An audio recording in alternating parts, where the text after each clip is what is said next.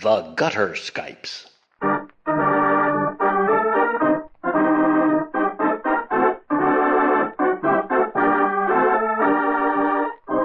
The Gutter Skypes record and present tabletop RPGs, played and enjoyed by participants who live thousands of miles away from each other. In this digital age, all things are possible. Many of them are even fun.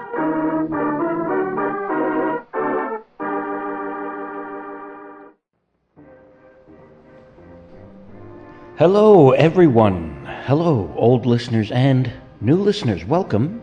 It's episode 22 of the Gutter Skypes, and we're playing Swashbucklers of the Seven Skies by Chad Underkoffler, published by Atomic Sock Monkey Press and Evil Hat Productions.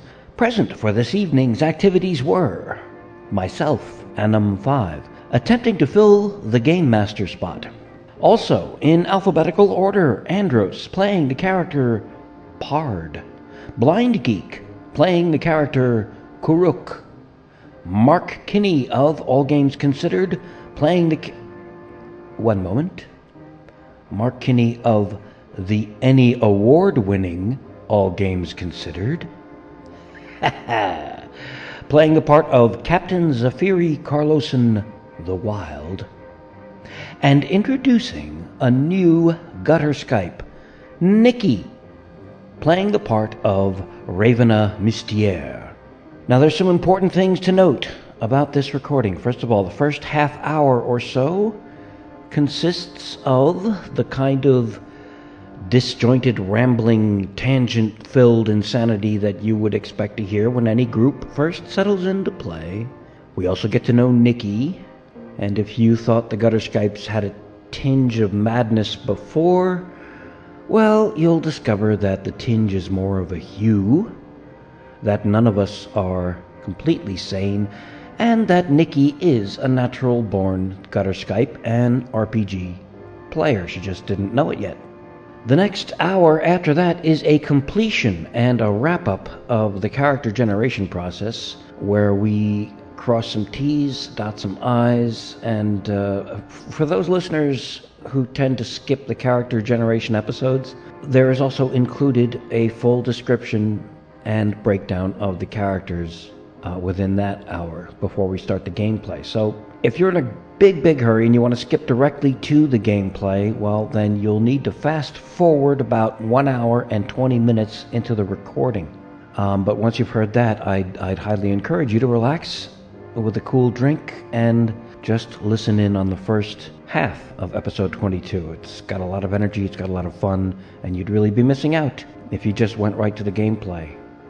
The easiest thing is just keep listening, just let it go. Alright, finally, a word about GMing and rules and gaming with the right people. As for game mastering, this is, not counting the character creation session, this is my first attempt. And 24 years ago, I GM'd one game for a roommate and his girlfriend. So Dave, Anna, if you're listening, which I really doubt, I was just making it all up as I went. It was all about the story and who you were going to encounter and all the rest of that stuff. I didn't know squat about the rules. I hate to shatter your illusion of who I was back then. So yeah, this really is the first attempt at GMing, and I'm really satisfied. I'm satisfied with the bulk of how the game went, story-wise, plot-wise, characterization-wise. I'm pretty confident there. However, it's and I discovered this is something I learned. It's one thing to believe you know the rules, and quite another to discover that you don't actually know the rules. And that's one of the things I found out. Ship-to-ship combat. When we got to that, the dueling, the challenges, all mixed together with the vehicle dice and the squad mechanics of minions, it all came into play, and I did have a crash and burn. As you'll hear, what's bad about it is, well, the worst thing about it is just being at sea over the mechanics and having a pretty much a brain lockdown over how to proceed. So what you get on audio is a Game Master's nightmare come true. But fortunately for me, I was playing with the Gutter Skypes. I was playing with Mark Kinney, who's got a wealth of patience and 24 years gaming experience and a thorough understanding of game mechanics, including Swashbucklers of the Seven Skies. There was Blindgeek there, who also has experience in RPGs that far exceeds mine, and it goes back years as well. There was Andros, again, more than 2 decades of gaming experience, and he is every bit as level-headed and patient as the other two. And Nikki helped as well by not calling down the wrath of her transdimensional army of cat creatures, so I was fortunate there, too. So, okay, there was a crash and burn, and I'm not pleased with my failure to grasp the mechanics entirely, and while I do accept the responsibility for that lapse, I also did have a fully trained crash crew right there to pull me out of the flames and extinguish them and rescue me from the wreckage. So gameplay may bog down a little bit there, but that too will pass, and it'll smooth out in subsequent games. That's playing with the right people, and I thank them dearly for it. Okay, and finally, before we get going, the rules. If any representative of Atomic Sock Monkey Press and or Evil Hat Productions happens to listen to this episode, it's not completely out of the question, it's possible, they may get the impression that I attempted to become a game master of Swashbucklers of the Seven Skies by thumbing through the book while on the crapper. I can assure you that that is not true. I did look at the pictures as well. I'm kidding. What I mean to say here is if you're a podcast listener and you wish to learn the mechanics of gameplay for this game by listening to what goes on in this episode, most of what you'll hear is correct. Some of it may lead you astray, so bear that in mind. Keep that in mind. On the other hand, if you're thoroughly familiar with S7S, and you have your open game manual in hand as you follow along, that's not a good idea. It's just not a good idea. It'll only lead to your horrification and despair. You're perfectly welcome to write in and remind me that the captain is given 1 vehicle die to start off with by default, regardless of his crew's successes. You can remind me that all wingmen, because of their small size, have a defensive bonus of +6, as stated on page 236. My recommendation is to chuck the minutia. Don't sweat the small stuff. Get rid of all that and just let it all happen as is. What the game master and the players could have done and what they actually did is a great source of musing and speculation for any listener to any actual play podcast, not just this one. That might be one of their appeals. Well, all right, no more of me. Let's just get to episode 22 of the Gutter Skypes, Swashbucklers of the Seven Skies. Please enjoy. You have cashews? Yeah. Wow, well done. Lucky you. Let's see if this works. It is connecting. That's not a good sign. It's not supposed to connect? He's supposed to say ringing. Oh. It's here on my screen, it's making the little ringy-dingy handset jump up and down. Mm-hmm. All games considered? Yeah. User not online. Oh, well. Oh, it went away. Yeah. It's just a black dot. I'll try Eric. I don't think Eric comes on. You have a little crown. That's so funny. Your little icon has a little crown. How did you My icon has a crown? What version? Yeah, it's flashing, and it says Anim 5, flash, flash, flash, and it's got a little crown on the other side of it. Is it a monkey face? Is that what that is? No, it says Skype. Oh no, what is that? You're right. It's a little monkey face, isn't it? Oh no, it's people's. It's 3 little people's faces. So it says save group if you want to save the group. Does it really? Looks like eyeballs and little dotty mouth thing. But back here it looks like a crown. Which I thought, oh no, there's little, oh no, I see what you're saying. Way up there is 3 little peoples, but then, okay, 2 down where it's got the little green cloud and the check mark and it says Anim 5. There's all games considered with a black hole because he didn't answer. And then there's Anim 5, maybe this is open on my screen. There's a little, looked like a crown, maybe is now a monkey face. Well, All I'm saying is, Marky Mark, you're so lucky you have a crown or monkey face. Really, what choices? I'm sorry, I'll shut up. I'm sitting here twiddling fingers. I'm fine. No, hey, whatever. We're not even underway yet. I've got, apparently Eric is not hidden and is offline. Eric's usually hidden to me, but Mark shows up, so he's not shown up as being online yet. Yeah, we give it a little while. Yeah. Jelly, don't eat that. Stop. Put that down, baby. There we go. Sorry, my cat's trying to chew through the computer cord. I'm fine. We're fine. Okay. Now, the last time I tried to fix what wasn't broken, I spent the evening trying to hunt down my old PowerGrammo password on some CD buried somewhere in a box, and I was like, oh my God. All I did was upgrade. That's all I did. That'll learn you. At least you haven't been handling power tools. Yeah. That could have been so much worse. Power tools. Or power.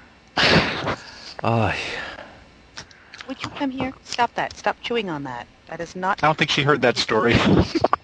Did you hurt yourself with power tools? No, this was the cutting through my own cable. With the hedge trimmer. I think. Is that what you're talking about? Is that what you're talking about? Okay. Yeah. Good God, man. How'd you manage that? I was trying to get rid of ivy on the side of the house. Yeah, they all say that. I thought I told you this. No. Oh, what's this old thing? I don't need that. Chop. Oops. I give myself credit enough to that it was hidden in among the ivy. I do give myself that credit. I have no excuse for not remembering. Carefully disguised with one little sad leaf glued to it. He'll never see me here. Chop. I see. Poor baby. Were you able to fix it? Did you get some what are those little caps that you use for electrical stuff where you put the wires back together and twist the little caps on them? Did you use those? I was able to fix it in 40 minutes. Wow, that's great. I was that was the only saving grace of the event, was the fact that I was able to fix it. Everything else was thoroughly embarrassing.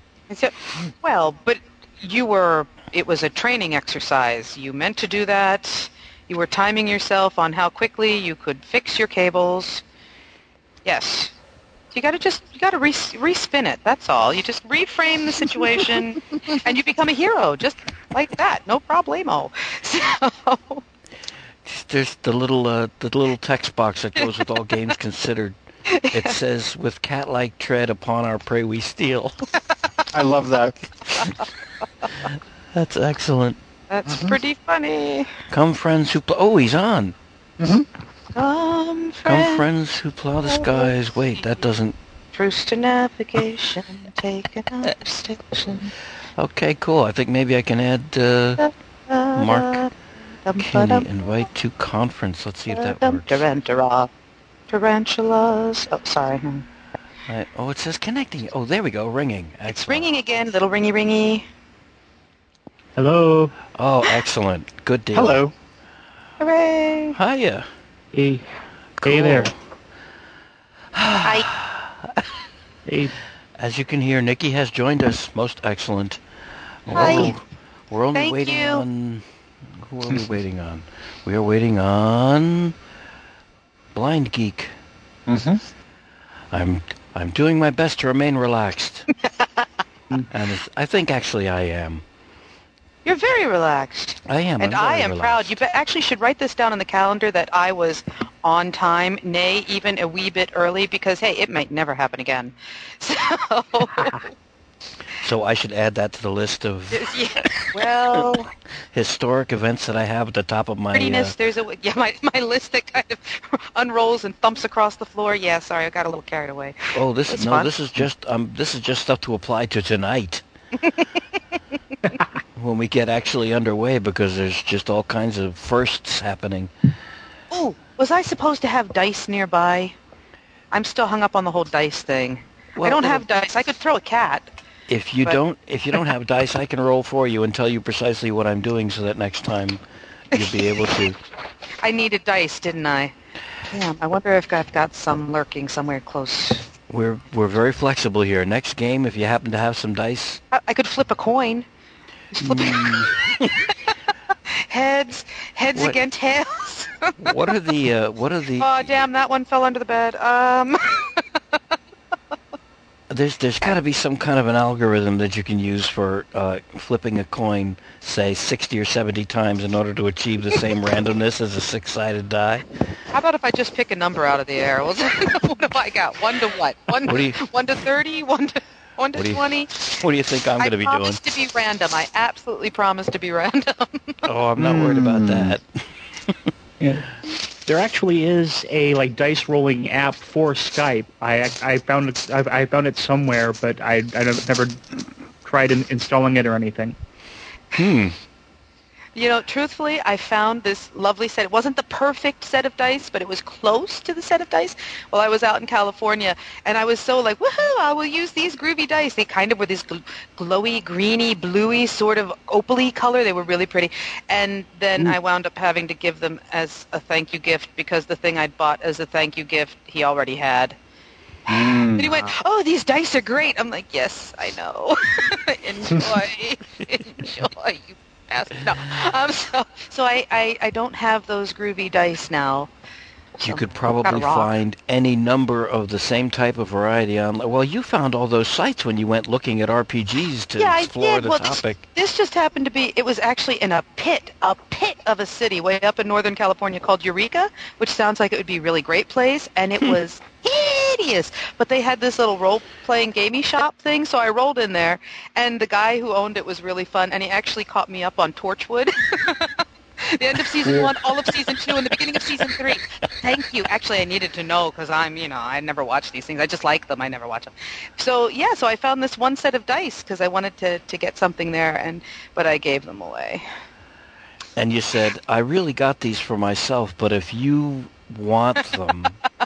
No, I got him. I thought, oh, because he plays games and it's a thing called Flux. You guys have probably heard of this, right? It's like cards and backstabbing and yeah. See, aha. And it's Monty Python, Holy Grail, Flux. Said, oh, this is so cute. I'll get these. And of course he had it. So I'm like, here, these dice. Do you like these dice? Thank you very much for letting me use your car. So.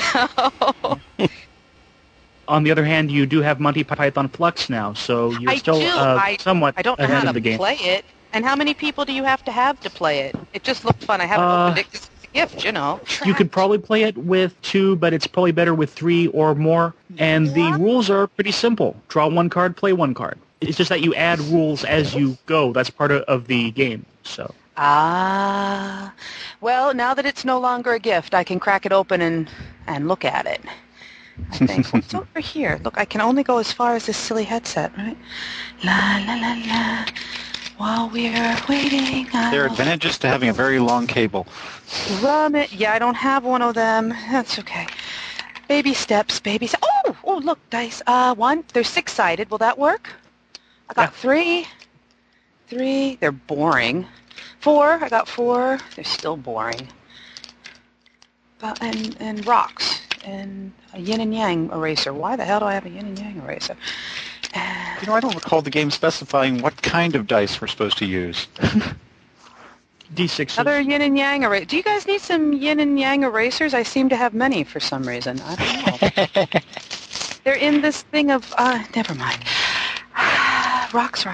4 dice. I've got 4. Do I need more than that? 6. I've got 6. Look at me. Well done. Woo-hoo. And a Royal Gorge, Colorado toothpick holder. What the hell do I own? What's in there? I have one of those baskets, and it's stuffed full of rocks and gems and necklacey things and, just junk. And I really haven't looked at it in forever. Well, I have needles. There's needles in a Royal Gorge, Colorado toothpick holder. Wow. Scary. Yeah, I don't know. Maybe it's... I just don't know. some old other life. Forge, Colorado. Huh. Ever been there? No. Maybe some... I don't know. Hey, these are bicycle dice. These are like... dice or something. They say bicycle on them. And a key. Do I need a key for anything? Do I need a lucky key? Do I need a little chime ball? You one of them? I need that. Stop snickering. I don't know what I need. It's very important. They're shiny. Have you Shiny. Look, I got 2 of them. You've got... And this is a marble. It looks shiny, but it's a marble. Yeah, I've got those little chime hand exercisey ball things. Mm-hmm. They were all in the basket, too. You're going to try and tell me you guys don't have any of this junk lying around in a basket, right? I have things lying around in baskets for sure, but none of them are half as cool as that. I have no baskets, but I have lots of like stuff just all over the place. So. And if you want, you can have yin and yang erasers, because like I said, I got some of them. Happy to share. So I don't need the little harmony chime ball things. Do we need the like mystic wind chimes of happiness? I could probably come up with some of them too. You know, if that I should have been a trader. You should have been a Foley artist. Sorry, I'll stop. No, Worse than a little kid, really. I am. Oh, this is pretty shiny. It makes noise. No, I've got a desk bell and a temple bowl where you ring the little temple bowl like that. Yeah. Okay. Go back. Let me see here. All right, I'm going to go back to my place now. Guys are like, oh my God, what have you done, Mark? What have you done? It was such a wonderful, peaceful game before. Now you have this crazy person. It's all your fault. I understand why. Oh, he shows up on the list. Here we go. Okay. Yay! All right. Have we achieved, Eric? Testing. Is Eric muted? Hey, what about now? Now we hear you. Yes. Okay. Yay! That's just weird. I'm using a different headset, and I think for some reason the computer's not recognizing the mic, so I think I'm using the built-in mic on my computer. Well, it's sounding okay. Okay, well, good. Oh my. All right. Well. Okay. Whoops. Let us begin correctly here and say happy birthday, Nikki. Happy birthday! Thank you so much. Thank you very much. And now that we've said happy birthday, Nikki, is it okay that is Nikki all right for calling you for referring to you online in these things? It's kind of late because I've already put out a show. I've already put out an episode. Oh, you may not refer to me as Nikki. No. Yes, of course. Okay. All right. As long as my thundering hordes of fans can find me. No. Yes, it's fine. Okay. Having thundering hordes of anything is pretty impressive, actually. Exactly. Yeah. That's my point, exactly. Oh, wait. I had problems with this before. Hold on. Anna, you're probably going to kill me, but I've made some changes to my character.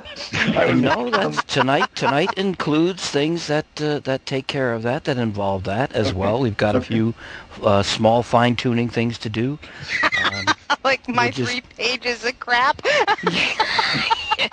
we are probably going to have to Can we distill that to a paragraph, please? Really? No. We haven't even met your character yet. There he is. I was wondering where I'm supposed to go. Yeah. Yeah. There's a couple of choices we're gonna have to make for Nikki's character because she's got. Let me look at this here. 1, 2, 3, 4, 5, 6, 7 viable foibles, and we really kind of have to choose. One. They're all really pretty good. Some are better. That's just mean. One is just mean. Well, one is enough. No, I don't choose, but you have to make sacrifices. You see. Yeah, there's other people make sacrifices, not moi. I see. Not someone with thundering hordes. Exactly. Thundering hordes of fans. Me and my thundering horde say we don't have to sacrifice bupkis. So, all right, we'll pick one. I'll let you guys pick it because I don't know. Anyway, I'm going to shut up and let you get on with your things. Oh, can I ask one quick serious question? Serious question before we start. About how long do we play? We nominally begin at 7. Yes. Almost never. Do we go through till dawn? Or No, stop at actually, 3? It'd be interesting to try that sometime. Just no, Game it till you wouldn't. drop. Come on, you wimps, come on. It's only 4 a.m., come on. Roll the bring out dice. the Mountain Dew. Sleep is for the weak and sickly. Fine. That's right, you can sleep when you're dead. Get out there and chase those damn monkey squids. Come on. We generally go till 10 o'clock. Sometimes it gets cut short a little early. Sometimes we'll go 5 or 10 over. But 10 o'clock is the target hour for 10:30, like we did in the Spirit of the Season. Okay. Well, that was worth it, though. Yeah. That was a fun... I mean, I feel weird saying it because I GM'd it, but I don't care. That was a fun... We all the collaborative stuff was just on all cylinders. That I really liked. Oh, that was fun. There, I said it. I'm done. Yeah, well, we're not going to get any of that stuff with this game, let me tell you. No, forget it. Why bother? Yeah. Never mind. Do we get T-shirts? We haven't got any designed. If you'd care to come up with... Tattoos? Come on, tattoo. Oh, tattoos, yes. I see. T-shirts. No pain, no pain. That's my motto. So, sorry? Oh, you mean real tattoos? Yeah. But Okay. we could do them ourselves while we're talking. You get some ink and you get like a pin, right? People have been doing this for thousands of years. Really, it'll be great. And we have a little, design on the screen we can look at. And the screams of pain, just try and move your microphone if it hurts too much. Yeah. Okay, that's disgusting. You think, is that too much group bonding? Oh, never mind. All right. I need to say some stuff to listeners for a second here. Sorry. It's okay. Shutting up now. Hi, everyone. Listen, hey, this is, this is a new Gutter Skype. and very much a Gutter Skype for sure. This is Nikki. I have known Hello. Nikki. Yes, hi. I've known Nikki for, I think, 15 years now. Close to, I do believe.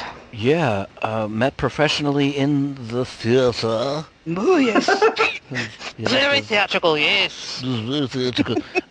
15 years ago, and this is an historic occasion for many different reasons, but I'm going to say something first up front. During the character creation session of Gutter Skypes for Swashbucklers of the Seven Skies, I indicated the publisher was Evil Hat Productions, and while that is correct, it's only half correct. Shame on me. The publishers are both Evil Hat Productions and Atomic Sock Monkey Press. That's an important thing to include. But it's great names. It is.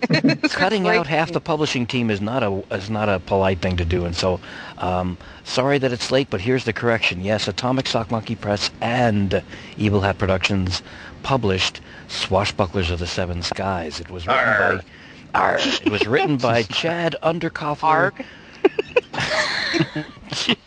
Chad Underkoffler, and the editor was Fred Hicks, who also did the layout.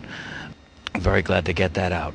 Also, I've been actually attempting to try and get Nikki in on the Gutter Skypes for quite some time, and very pleased and happy and excited to welcome Nikki on her birthday, no less. My birthday. So happy birthday to Nikki. Thank you. A historic moment for actual role-play poetry. We would sing the song, but then royalties incur, and No, it's all right. It's fine. It doesn't matter. No, I'm fine. No, thank you for your greetings. Yay! All right. So and I'm if we, so happy to be here. Thank you again for inviting me. it's most welcome. Thank you for joining our group and They like me. They really do. trying. Trying out an RPG. So yes, this will be a newcomer returning to gaming after 25 years and attempting to GM for the first time, essentially. A newcomer who has now. You've never played a tabletop RPG before, me? have you? Yes. No. You No, haven't. I'm afraid I never have. I attempted to join one game one night in college, and they got around all kinds of character development, and I think I wandered off, and that was the end of that. Yeah, it was, I don't know, it wasn't what I was expecting, I have to admit. I'm Okay. like, why can't we just make up the story and go? And instead they were very into numbers and figuring things out on bits of paper, and I was totally lost. And all I wanted to do was talk about killing monsters, so... Okay. So it didn't work out, and then time went by. But I would very much like to learn, so... Okay, well, things have improved since then. Well, Hurrah! I'm probably going to get hate mail for that. But, Oh. but so, yes, a newcomer that has never played an RPG being introduced to it through Skype, and there I'm we going to drag are. the whole thing down like a lead balloon. And to those of you listening to this from Gen Con, have a good time, you lucky bastards. That's all I have to say. Oh. Oh, somebody's Now, a little now. bitter, eh? and I mean that in the most affectionate way possible. It's completely out of a sense of I wanted to go that I am. As he flings sour grapes at the microphone. Fortunately, I only live 2 hours from it, so I'll be going up on Friday. So you're going to rub that in, aren't you? Ooh. Oh, that's mean. Oh. All right, you got to say one more thing, right, Marky Mark? Sorry. Oh, there's a bunch more, and we're going to try and actually get to gaming tonight. 'Cause this is supposed to be the first game session of Swashbucklers of the Seven Skies. Anim, you got questions, we got answers. We're like the Radio Shack of role-playing. Okay. Except the Radio Shack, it's you got questions, we got blank stares. So, Actually, the best variation I heard of that was Radio Shack. You've got money, we've got pockets. Well, you heard that they're actually expressed on Gutter Skypes do not necessarily reflect the opinions of anyone else. Anyway. I'm sorry, Mark. What? I'm sorry, Mark. As you know, you'll know that they are changing their name just to the Shack, right? No, they're not. Yes, Yeah. they are. Oh, I'm come afraid so. on. Are they really? Was somebody paid to decide that? Apparently. The Shack. Can you believe Because it? radio apparently sounds too obsolete or something. Yeah. Whereas the Shack Shack. sounds really posh. There's so KFC many is so things. much than Kentucky Fried Chicken because that's what we sell. KFC. What do we sell at KFC? We sell KFCs. Not so much. Yeah, it sounds like an acronym for some kind of a toxin. Yes, there were many KFCs in the water. Now that you 20 mention parts it, per Adam, billion. You mentioned it. That's Yeah. to inquire into their secret ingredients. Oh wow. Somebody needs to do that on the bullshit show. Where you remember Penn and where they did Teller? the water thing? Yeah, Penn and Teller, where they were going to an environmentalist convention and they were telling people that there were going to be, basically they were describing, it was whatever the H2O is. I'm not up on my, I know what it is. hydrogen oxide. Yeah, and half people didn't know what the hell it was. It's right. too bad. It's too bad KFC is such a household name because I would love to see them do that with.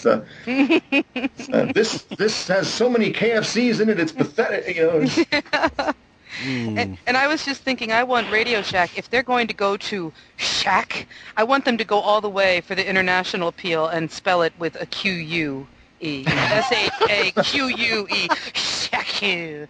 So it's French, we love it. We love it. It's very international. If they're Because going we to are do continental. that. So it's so much better if it's European. So, Yeah. And the joke I've been making is that the obvious next step is their next spokesperson for the ads, and that should be Shaquille O'Neal.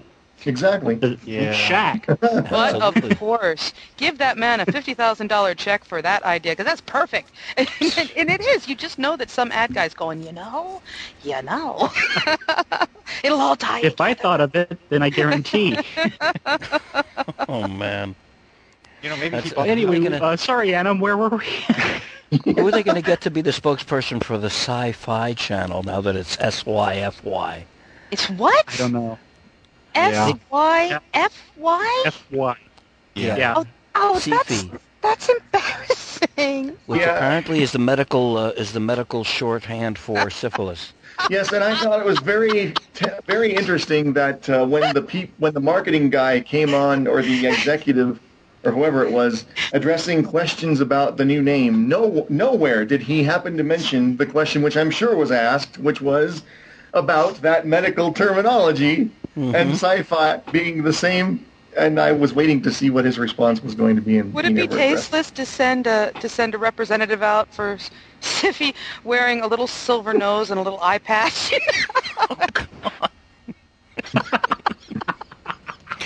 that wrong or what? Welcome to the new and improved. It would be in keeping with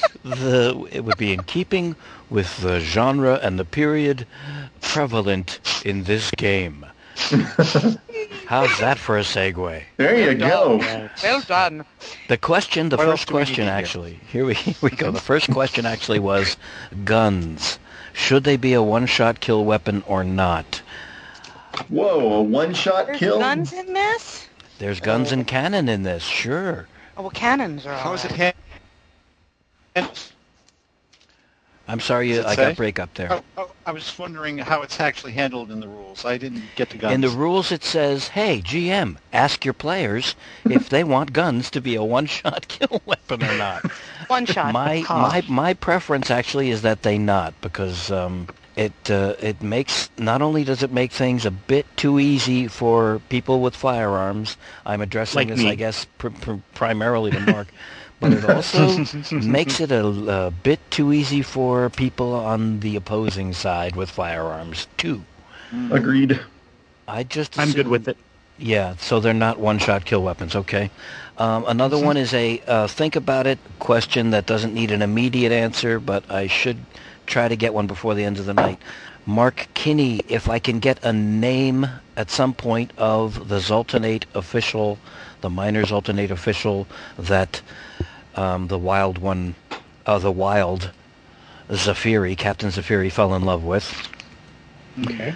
And Blindgeek, if I can get the name of the Khaldun woman that Kuruk fell in love with. Damn it, that's the one thing I haven't put on my character sheet. Yeah. Well, yeah, I mean, this is stuff that we were going to fill in later on. Yeah, no, I almost have my ruck finished. Okay. But I didn't think of I took so long with that I didn't have time to go researching the Khaldun.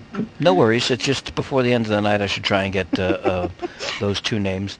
Also Stacy. for Her name could be Stacy. Stacy. Kim. Pam. Her name was Pam. Also on the Moya's Revenge, I would like to add a couple of utility crew members, NPC crew members, that can act as additional sky sailors. Killick and Bondon. Bondon, James Bondon. Oh. Actually, Barrett Bondon, but Killick and Bondon are good enough.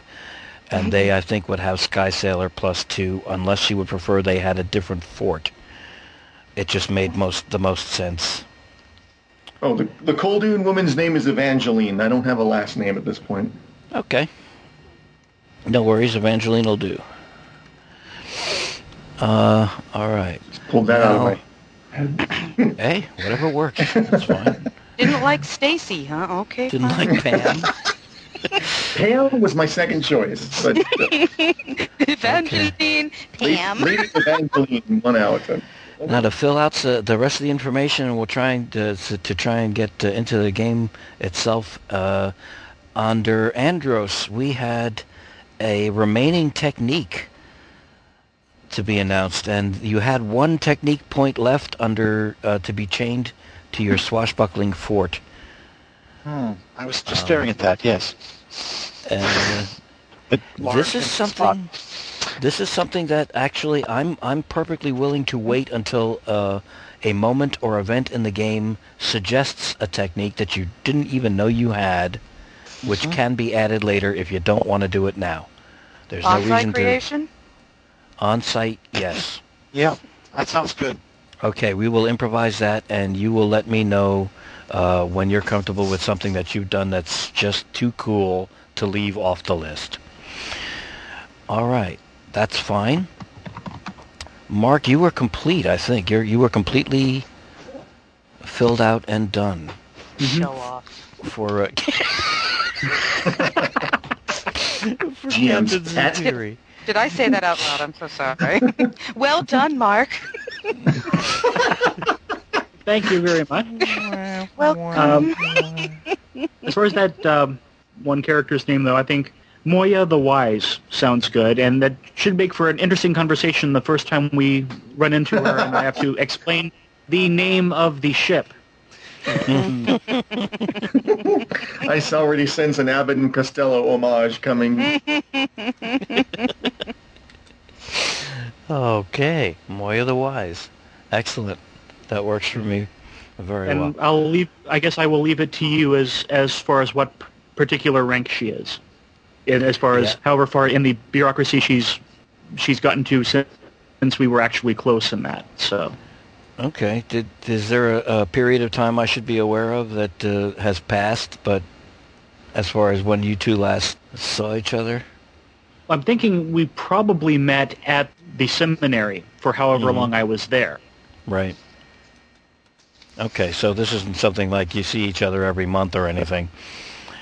Yeah, I mean, it's like true love and all of that, but he's got this whole freedom thing and doesn't want to get caught up in the bureaucracy and that, and so it's.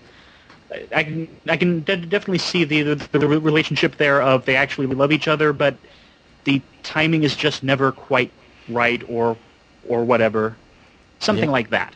You've got your rapacious, bloodthirsty career. She's got her meetings and things. It's just blood stains on her homework. All of that is dreadful. Yeah.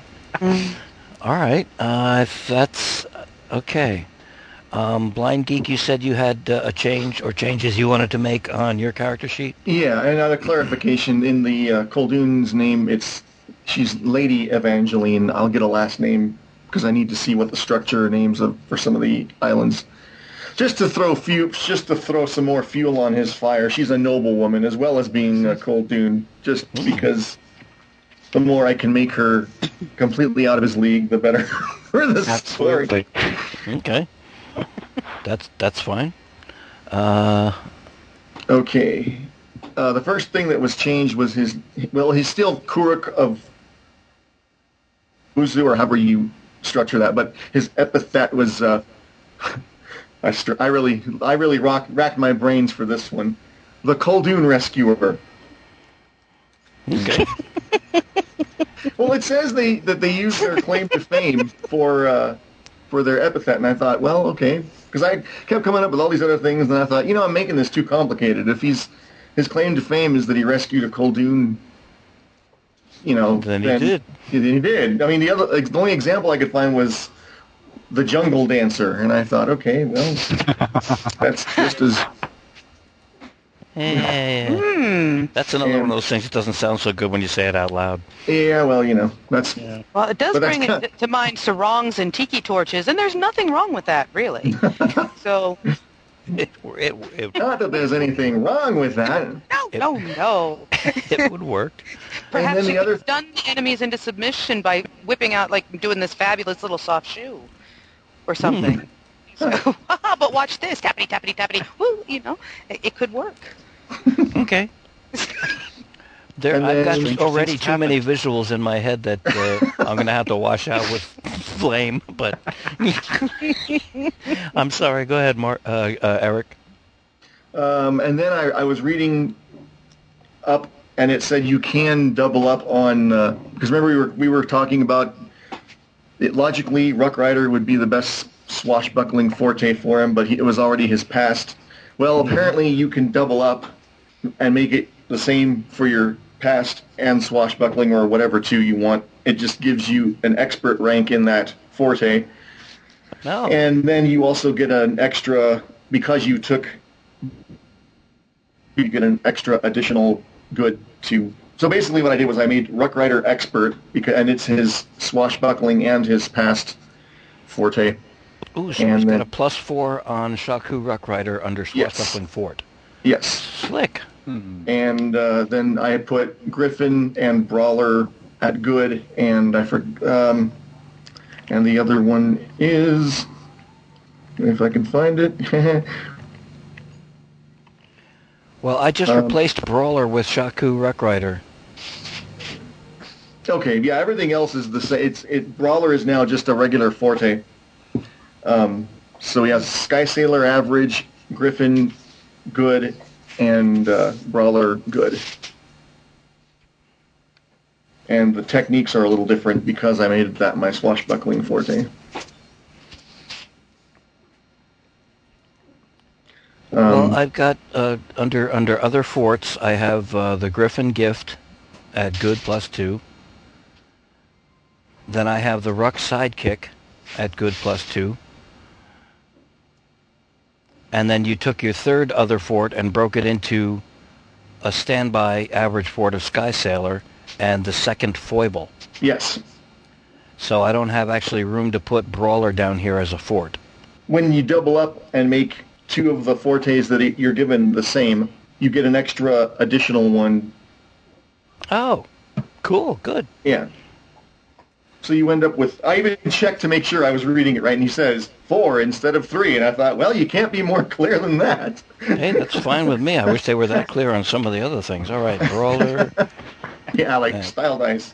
Good +2. +2. No, I tell you what was driving me, what was just absolutely cooking my brain was vehicle. By the time I got to vehicle duels, vehicle combat, I was just I had to go and have a lie down. All right. And I didn't get to those yet, so I'm going to be of no help whatsoever. So hopefully, do you have?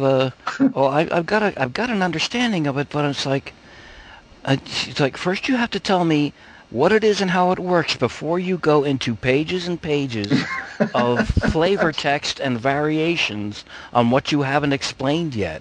Yeah.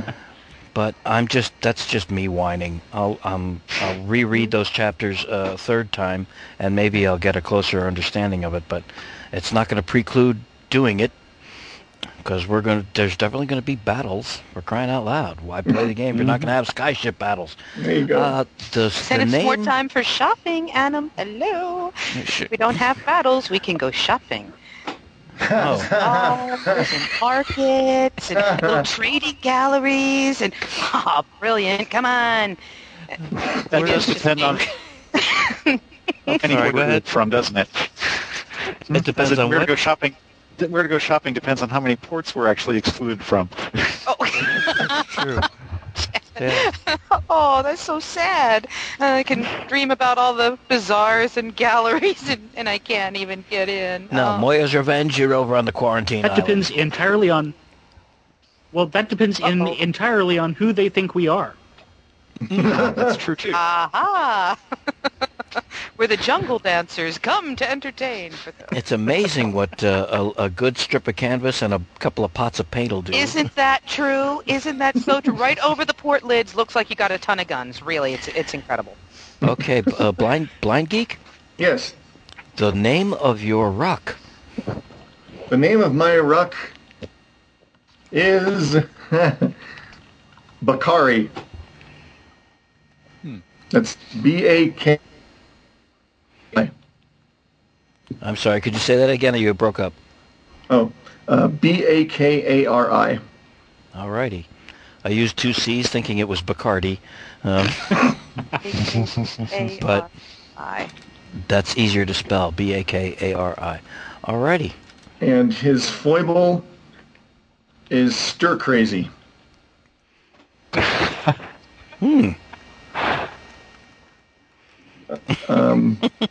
Yeah, I figure That's pretty appropriate.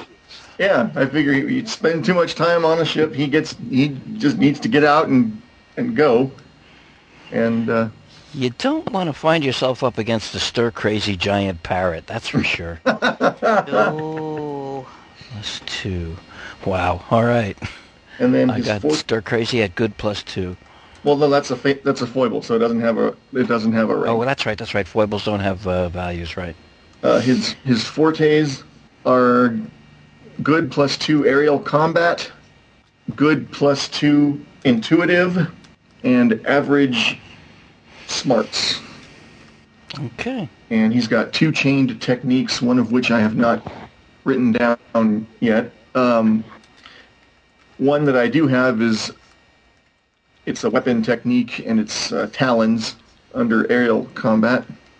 Okay. And the other one, I guess it would be bond under intuitive. I want he gets especially intuitive when it comes to Kuruk. He's intuitive in other areas, but that's where he's especially where if they're separated, it's kind of like the twin thing. Mm-hmm. You know how? Yeah, that's kind of what I had in mind, and I don't know how to sum. Towards like mood and emotion, that he registers and reacts to. Yeah. Moods and emotion.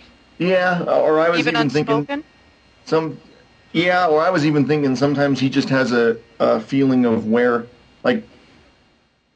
he is if they're separated, not necessarily like he's there in the tower, but more like if he's heading in the right direction, he gets that sort of sixth sense that tells him go more this way, go more that way. Yeah.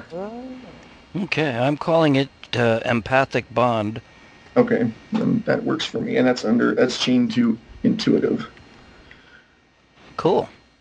Yeah, Kuruk is going to kick some ass, I think. Yeah, I'm looking forward. That's a lot. I couldn't find a lot of info on Rux. I guess we're just supposed to make that stuff up as we go, as in an individual campaign. Like, do they talk or do they not talk? They're parrots, so they could, in theory.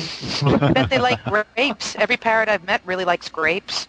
Yeah, the example Rux that they have in the game is one of the fortes the player gave that Rux was smart as a person. So I'm thinking, smart as a person, does that mean that that Rux could conceivably do calculus in their head?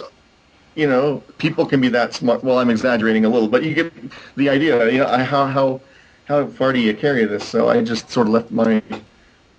That's why I put smarts at average, because I figured I'm just gonna leave that vague until we know more what we're doing with that. Okay.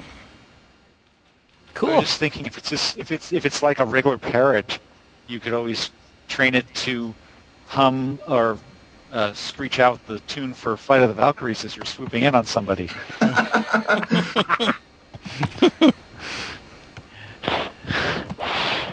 Would that I guess that wouldn't be your first choice, though, huh? I don't know. Maybe. I love the smell of parrot feathers in the morning. I love the smell of parrot dung in the morning. Gives the place dive bomb a whole new meaning. Oh, okay. Boo, it gets... is he going to have a little bell wherever it is you store him on the ship? A little bell and a little basket for seed and a little water dish, but the bell's the best. Bing, bing, bing, bing. You know, oh, come on. What's he going to sharpen his beak on? You can't get a cuttlefish bone that big. Come on. The largest seed bell you have. No, that's too big. Seed bell. Cuttlefish don't kill for that. But you know, they get bored, so they like to bang those little bells. Bing, bing, bing, bing. Put that evil minion down. Drop him. No, that's not nice. Bad rock. Okay. If I can get from each of you, I have you lined up in no particular order here, just as far as tabs go. Nikki. Yo.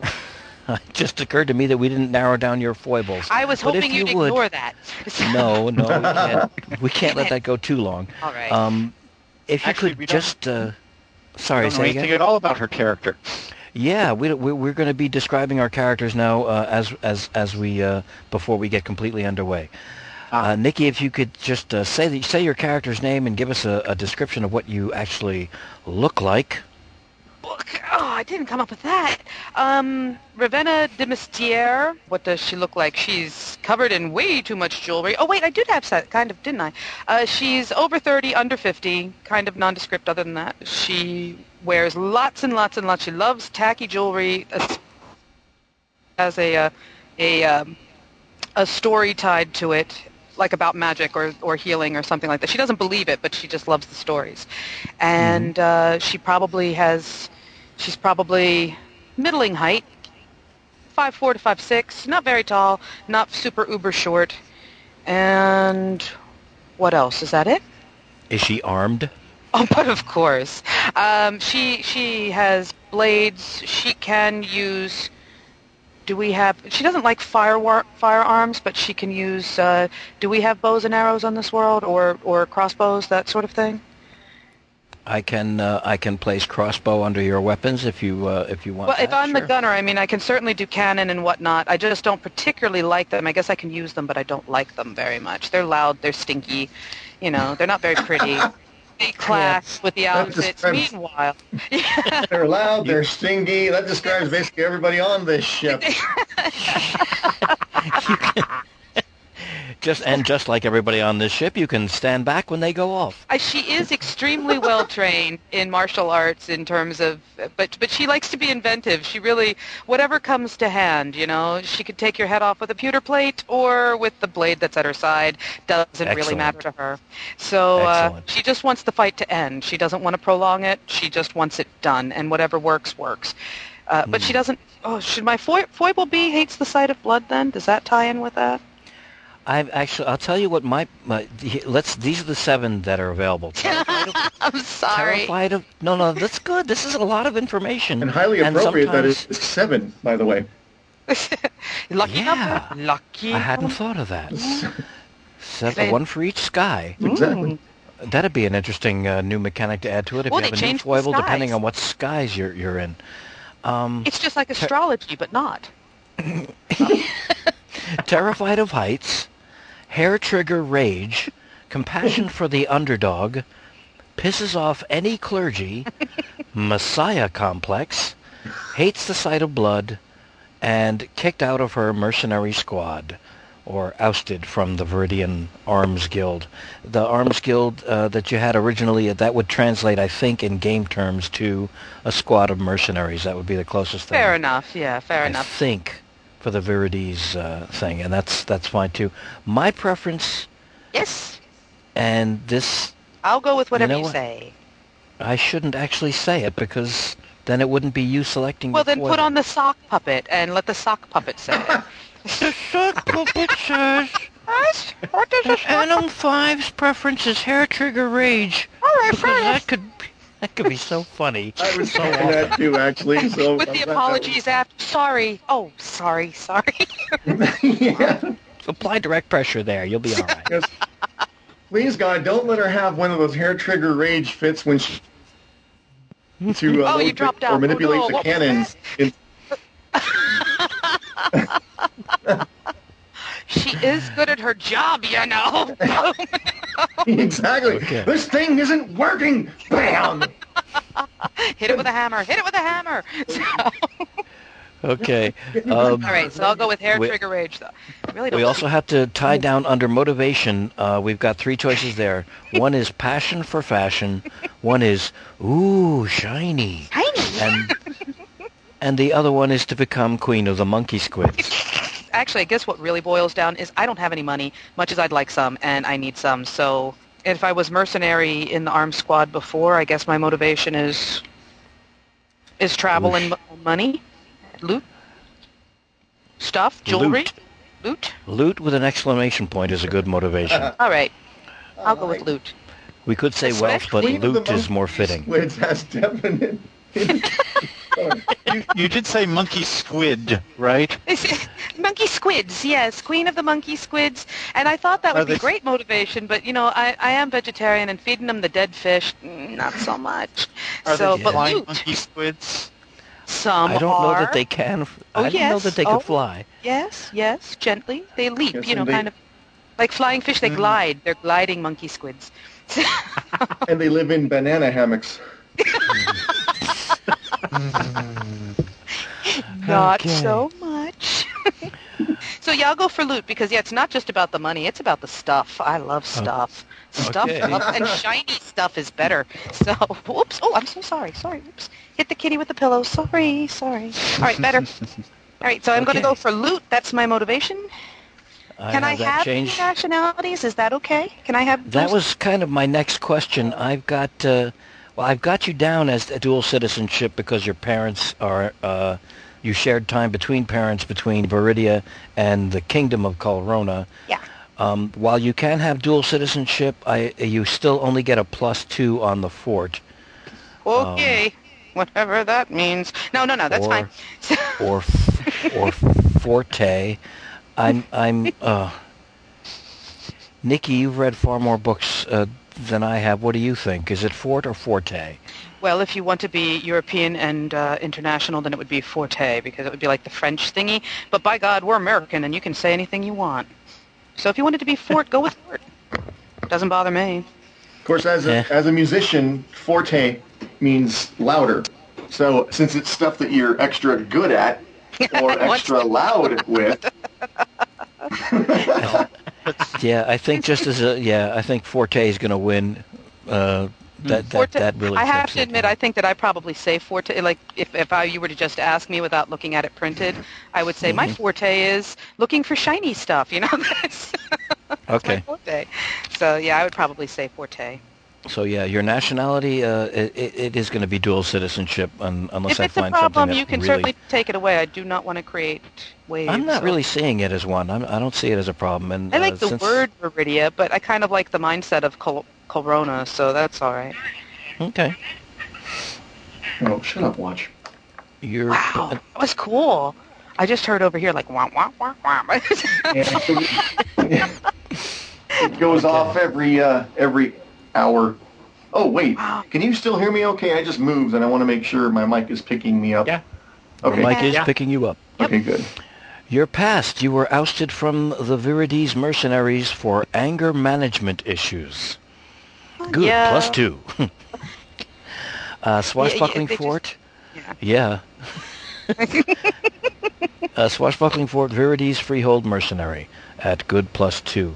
You have the chain techniques of while using a non-weapon, i.e. a food utensil or craft tool, while aiding the underdog, and while unarmed. So that means I'm pretty good at fighting when those things Barehanded, happen. yeah. I, Yeah, if you happen to be able to grab something that has an edge on it, wow. Or a wine pitcher or something like that. I'm okay. Sure. Excellent. Excellent. That's what we like. Your other forts are that you are a Koldoon at good, But and not you have great, just good. Yeah. and that can change. Eventually. Chained to that is a technique of gift unicorn. Oh, I forget what is that healing? Yes, it is. It is. It's Okay. also Cool. it's also injury by touch. It sucks to be y'all. You just have to remember who it is you're trying to help. Oh, Which good is bad. one. Her Good one. tempo 'Cause she flares does- up. Mm. Sorry. Oh, wait, I can fix that. Wait. Ooh, sorry. Okay.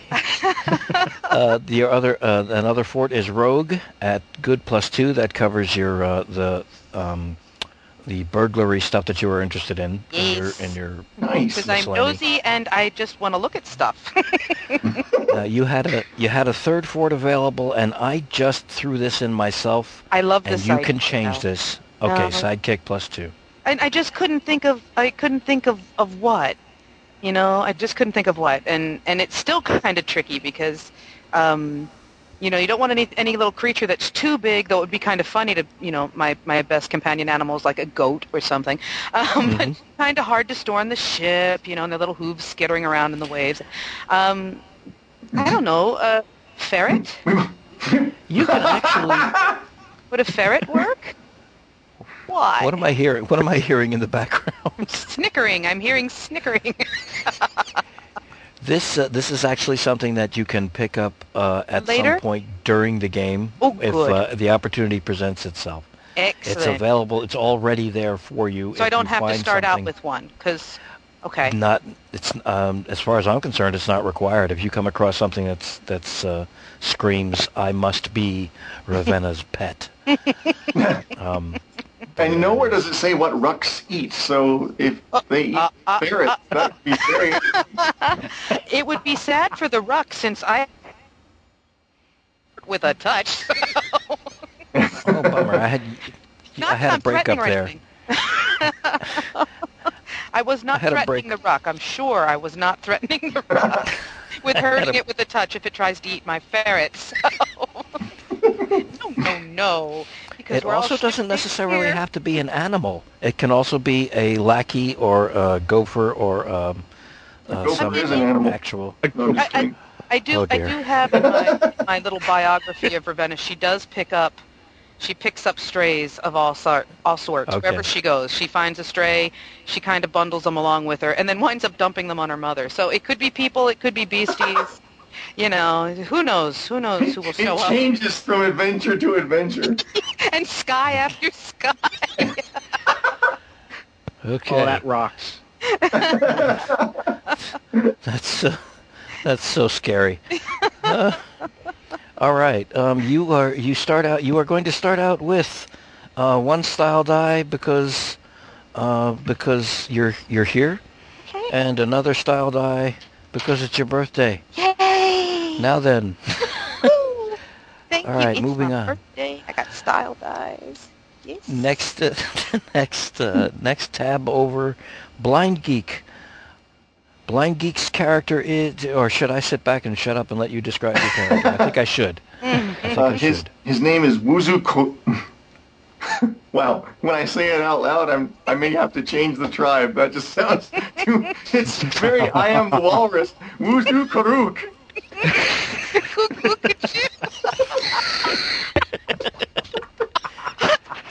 Pleased to meet you, I'm the Eggman. I hadn't put that together until just now. Okay, Adam, there may be one more change coming down. Well, I have you down as Kuruk of the Wuzus. Well, they say it says the tribal name goes first before the person name. So that would be Wuzu Kuruk.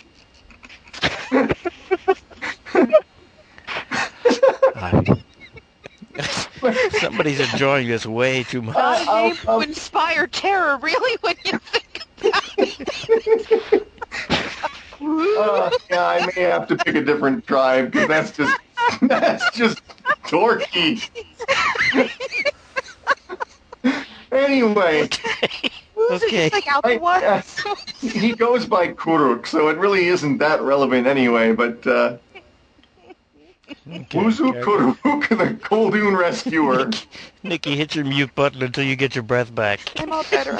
I'm sorry. Okay, I'm sorry. Go ahead. Kuruk.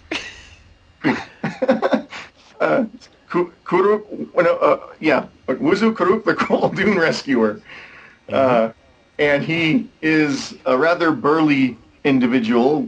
He has striking tattoos. I haven't really got anything specific as far as the tattoos go. A lot of them are just designs and stuff from his Shakaruk background. He adorns himself with feathers and things like that. He has a hook hand, and he is a ruck rider, and so therefore he has a ruck. He is an island. And the ruck's name is... I don't have the rim shot ready. That's I'm sorry. Okay. I just couldn't pass it up. Nikki, I was only kidding. You don't have to keep your mute on. I'm just... No, I'm fine. Oh, dear. Well, yeah. I'm in trouble. Do we want to go into the whole backstory and everything? Well, it was pretty succinct. The character of Kuruk saved a Koldoon woman's life and lost his hand in the process. That would be Lady Evangeline. He fell in love with her, and it lowered his status among the Shaku, to repay him, she made him an enchanted replacement hook for the hand that he lost, and that hook gives him the gift of the Griffin. And I had as a final under your miscellany, he now travels the skies in search of deeds and reputation, which will restore his Shaku status, and that's what you have under motivation, regain his Shaku status. Yes, and did we decide, or did we, I don't remember last time, I was toying with the idea of him not knowing that he has the gift. He just thinks that he's putting on a burst of speed or adrenaline or whatever. He doesn't. If you want to play the character that way, that's perfectly fine, as far as I can. As far as I know, because it's an interesting aspect of that gift is you could very well just consider it a natural physical gift, if you want to, for lack of a better word, just part of your natural physical attributes and not something that's particularly added. You may discover it later on, or you may not. It's depends on what happens and how your character plays it. So I have no problem with that. Cool. Well, I figure he can still. I mean, if anybody tries to detect, or if anybody has any magic capabilities, they're going to detect it. But he doesn't know that it's there, so he wouldn't take the precaution. Anyway, yeah. Okay. So cool. Okay, past is Shaku Ruck Rider. Nationality is Shaku. So Swashbuckling Fort is Shaku Ruck Rider with a chain technique of versus many. Oh no! That was changed. I thought we okay.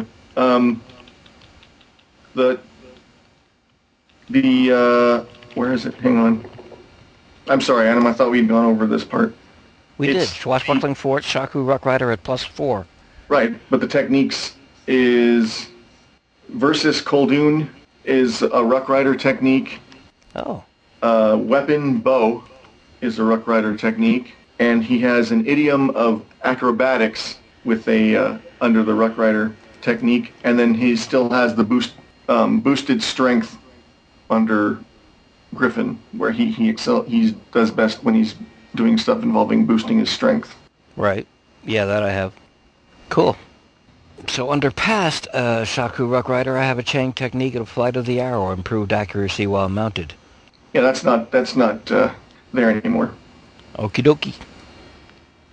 Alrighty. Saved. Okay, and your Ruck's name is Bakari. Yes. And you have a ready standby fort of Sky Sailor at average, ready to be improved. Yes.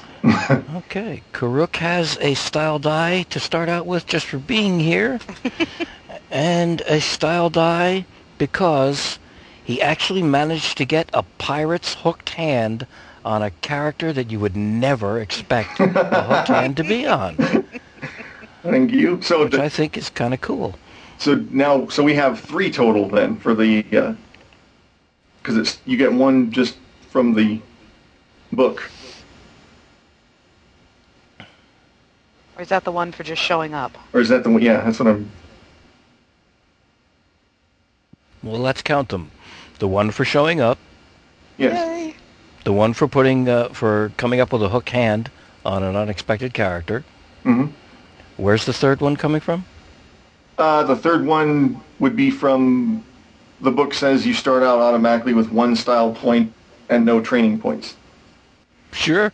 Okay, Nikki, take an extra style die.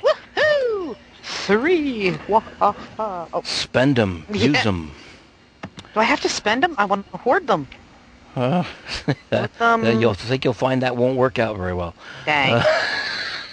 We'll put it in my style die bag then. Never mind. Okay. All right. Next tab over, I have Mark Kinney. All right.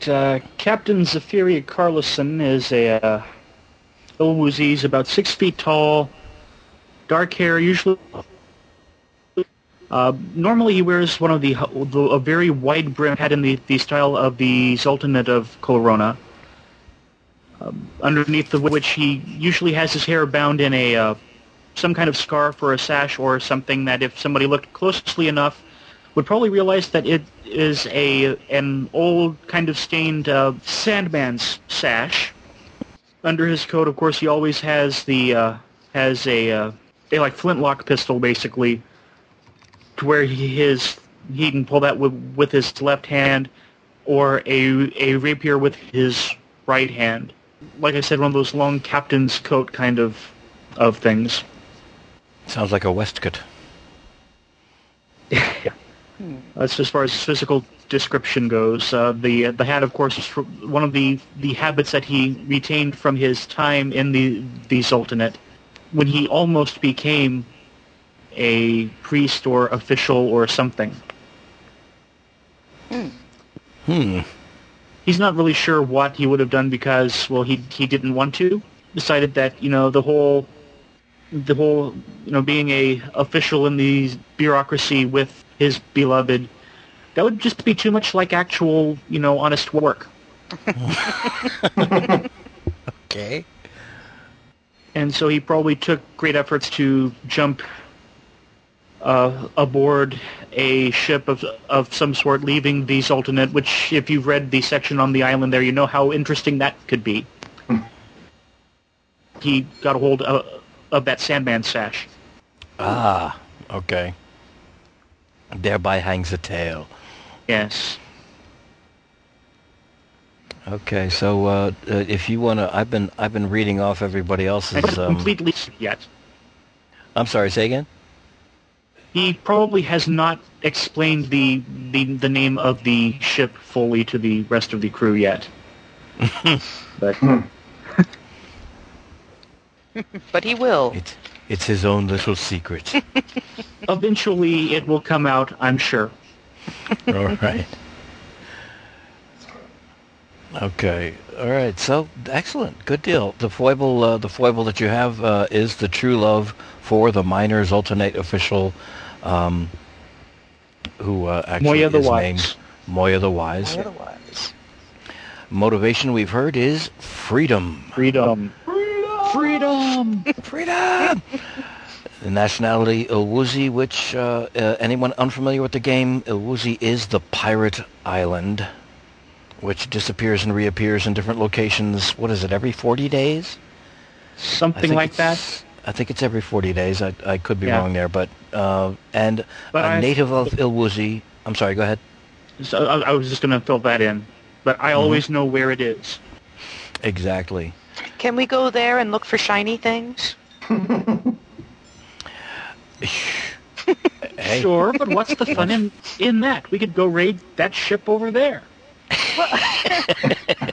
But if we can't get into any other ports, can we at least go there? So that's all I'm saying. Yes. All right. Fine. You got to get there eventually, if only to buy the postcards and get the T-shirts. T-shirt, because I found Ilwa. All I got was this lousy shirt. T-shirt. Yeah. Yeah. Not to mention all of the duty-free rum. Exactly. Excellent. Okay, past escaped seminarian, as we have heard. Swashbuckling fort, obviously pirate. At good, +2. A chain technique of captain, because he is the captain of the Moya's Revenge. And his other forts are fencing at good, with the chain techniques of insane attempt, and his weapon is rapier. Did I get that right? I think I have that right. Yes. His other two forts, repartee at good +2, and firearms at good +2, meaning that he has 6 votes in the Pirate Council. By thunder. All right. And if anyone's curious, the reason he was in the seminary to begin with was because his parents got it into their heads that... I'm sorry, you go ahead and explain that. Yeah. Basically, at some point, his parents decided that they're probably ones that had gone straight at some point and got involved in one of the churches that had actually managed to get established on the island, and decided that their son should go on the straight and narrow, and so they sent him to become a priest, and, well, we see how that turned out. All right. So he could honestly say, I'm a pirate for the love of God! Ooh, That could be interesting. what a great Does that mean catchphrase. that Ravenna can go around insulting him all the livelong day since she manages to piss off every piece of clergy that she runs across? Well, he never actually graduated. Does he believe? Or not so much? I doesn't actually Or does he mean know if he believes? to piss off anybody, but she just kind of spouts her own beliefs, which happens to tromp all over, whatever clergy is standing in front of her or beside her. That's all. With impeccable timing, no doubt. I'm sure, yes, I'm sure that this will work.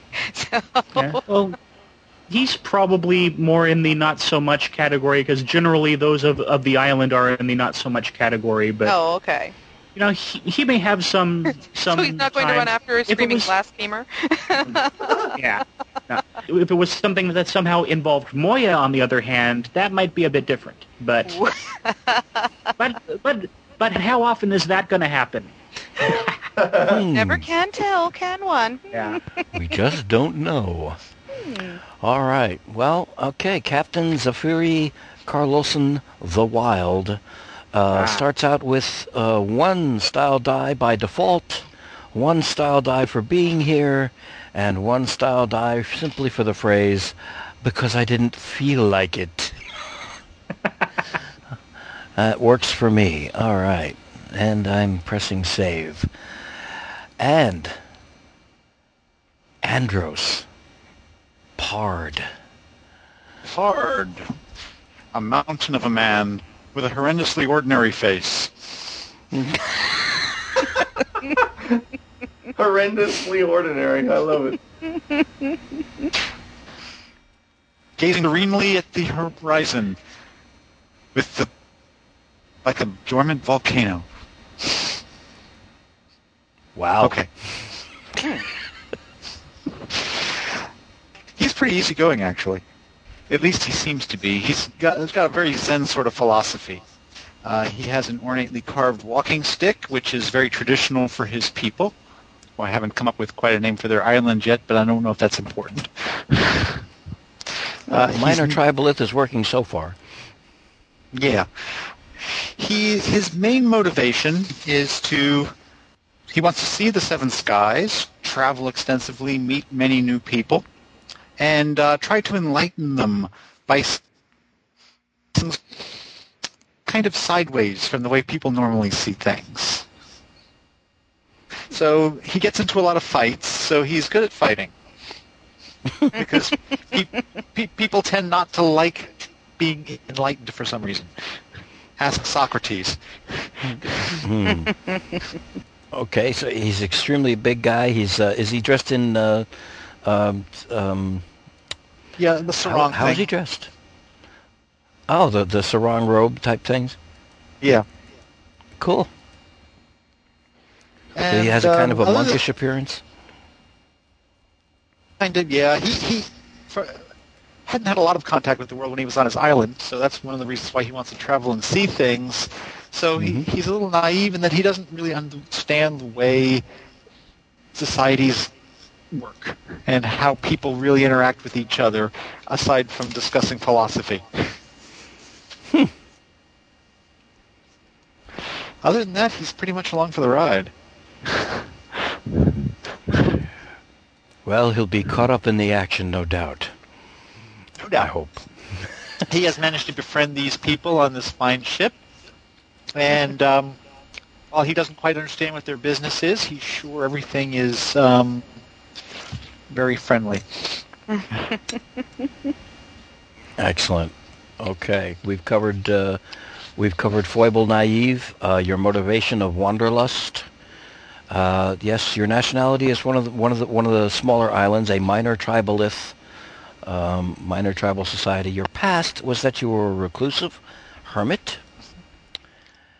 I love this swashbuckling fort. I'm sorry, go ahead. Forte, yes.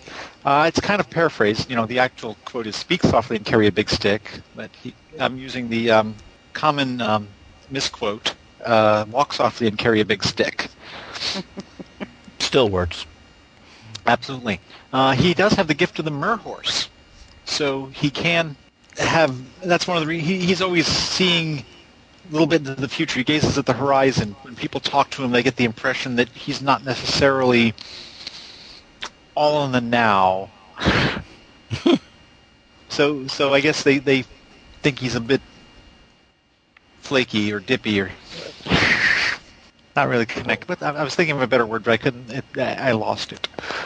Let's see. When in fact he is Vagabond. just divining. Uh-huh.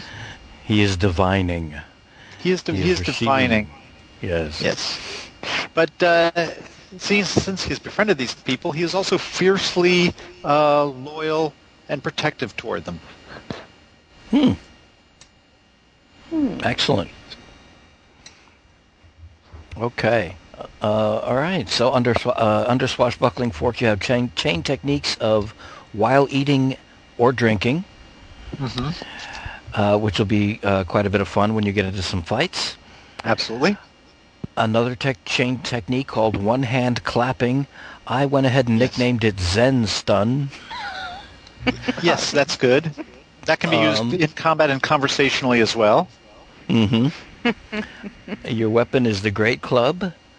Yes. That's another one of your techniques. And another technique is when outnumbered. So you have a technique to use when you're facing more than one foe. Actually, while I was just talking, the last one occurred to me. Oh, cool. Okay. Okay. While defending a crewmate.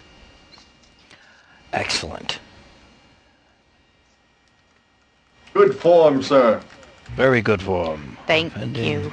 a crewmate. All right. And your other forts, we've covered. We covered Merhorse. That was one of your other forts.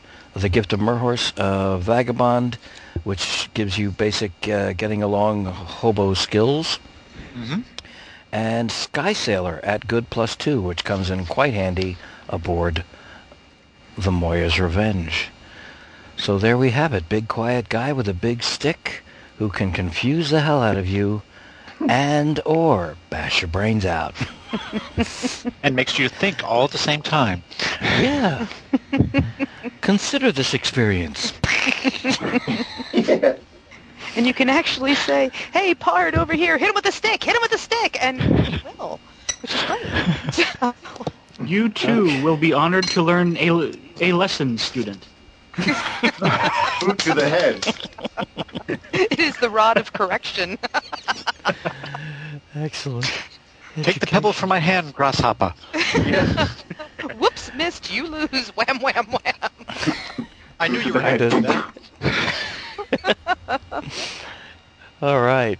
Pard starts out with a style die by default, a style die for showing up, and a style die for that very admirable added technique of while defending a crewmate.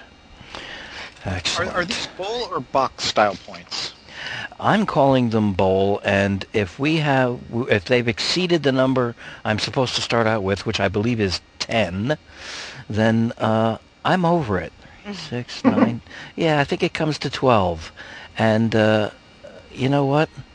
As they say in Mexico, el tufo shido. Now then. Wow, you are so good at languages.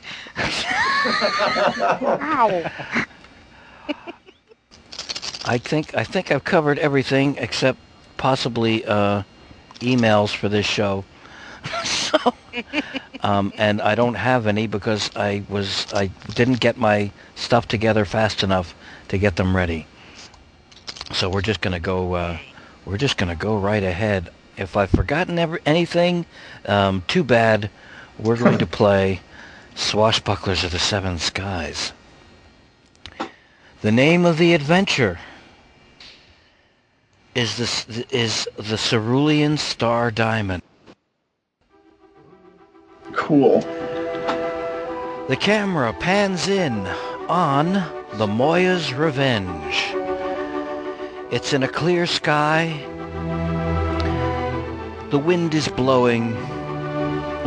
The two deckhands are knotting and splicing and doing minor repairs as we close in on the ship, and there's noise coming from down below, because in the galley are Ravenna Mystiere, Kuruk of the Wuzus, Captain Zafiri Karloson, the Wild, and Pard, a person of mystery. And what is taking place, so far as game start goes, is all characters are, with the exception of the two sailors, the two crewmates, Killick and Bondin, who are on deck, as said before, dealing with small things. They are having a birthday party for Ravenna. There can be quaffing and flung pudding and breadsticks being thrown around and singing and screaming and laughing. And I step away. How are you characters enjoying yourselves at the birthday party? Well, Kuruk has a tankard of, I'm assuming we're using tankard, or whatever the equivalent thereof, of rum from the ship's stores, and he says, "May this humble rider who is not worthy to bask in your birthly glory raise his glass to you." And Aww. he proceeds to do just that and take a big swig, and then proceeds to offer some to Bakari, who is somewhere nearby, perched on something. Special note, this ship has very wide hatchways. Well, I don't know how that's supposed to work with the. The ruck could actually be on its. So one of the examples I gave is a custom-made perch on the ship. There we go. Okay. For it to be, unless if you actually want it under deck, revisions could have been made to the construction of the ship to allow such a thing. No, it doesn't matter. I can retcon the last thing. He's up on his perch. It fits better in with his stir crazy foible anyway. And it keeps food fights from ruining his feathers. Yeah. Or could be looking in from the hatch on, the big hatch that leaves the deck. For the cargo hatch. Yeah. Yeah. Ooh, could he poke his head in? Sure. Or would he just peer in? I don't know how flexible he is. How cautious he is. Okay, so there's quaffing and toasting, and did I interrupt anybody? No. Nope. I was just going to thank Kuruk and say, back at ya. Hell of a nice guy. She's had a little bit. That was really sweet. Thanks. Okay, there is a massive jolt to the ship. Uh-oh. And That's not good. no, you barely maintain your footing as the hell of a shift with the ship coming almost to a complete stop and then finally quickly slowing to a complete stop after the massive jolt. The crew is in a panic. Killick and Bondin are running back and forth, not quite knowing what to make of it. One of them comes down below. Captain! What is it? We've lost all headway. We're not going any further forward, and we're stopped dead. The sky has changed. The sky has changed. You got to come up and look for yourself. And he runs back upstairs. Changed. Can we give the game master good form dice? Does that work in the rules? I don't remember. It does work in the rules, and yes, you can. I'm giving you one then. That was awesome. Thank you. Okay, so yes, he do runs those back come out up. of the bowl, or do I need to deduct it from my style dice? In this particular case, I think you pull from your own pile. Okay, then I do that. I'll adjust. Excellent, thank you. I guess I will be putting down my tankard of grog and following after in a rush. See what's going on up top. How about the rest of you? Right behind him. Yep. Following. Okay. As you come up on deck, you see that the sky is not actually blue with the familiar clouds and floating flotsam and jetsam that you normally see on a fine day in a good wind, but is in fact completely white. There is the ship is held fast in a fog of pure white. After a very short time of being on deck and gazing at this particular marvel, you hear a chorus of ahs. Very, very, very strange sounding. Almost as if it were coming from nowhere and everywhere at the same time. The hell is that? Has it over the side? I'm sorry, say again, Andros? Has it side? I lost that. You know. I Okay. apologize, you broke off. Okay. Tell you what, I'm going to go up to the bow and look over the side. Looking down over the side, you see the same white nothingness that surrounds the rest of the ship in every direction. And this isn't like the fog around a cloud island? Nothing like it. It does not have any of the topical surface characteristics, density changes, anything like that. Nothing brighter, nothing darker, just a uniform white. As the chorus of Oz, you say you're near the bow? Yes. Then you are closest to what's about to happen. Ooh. Good. Is there anything magical I can do to try and penetrate this fog and see where the hell we are? Am I allowed to do something like that? I think you can, but before you have the opportunity to try, something else is going to happen to grab your attention rather quickly. Okay, better go Okay. get my wine pitcher. Oh wait, I brought it with me. Never mind, I'm set. A robed figure, twice the size of the ship, appears floating in the nothingness 50 yards off the bow ahead of the ship. It has a very dour, elderly face, and it begins to speak. Moya's revenge.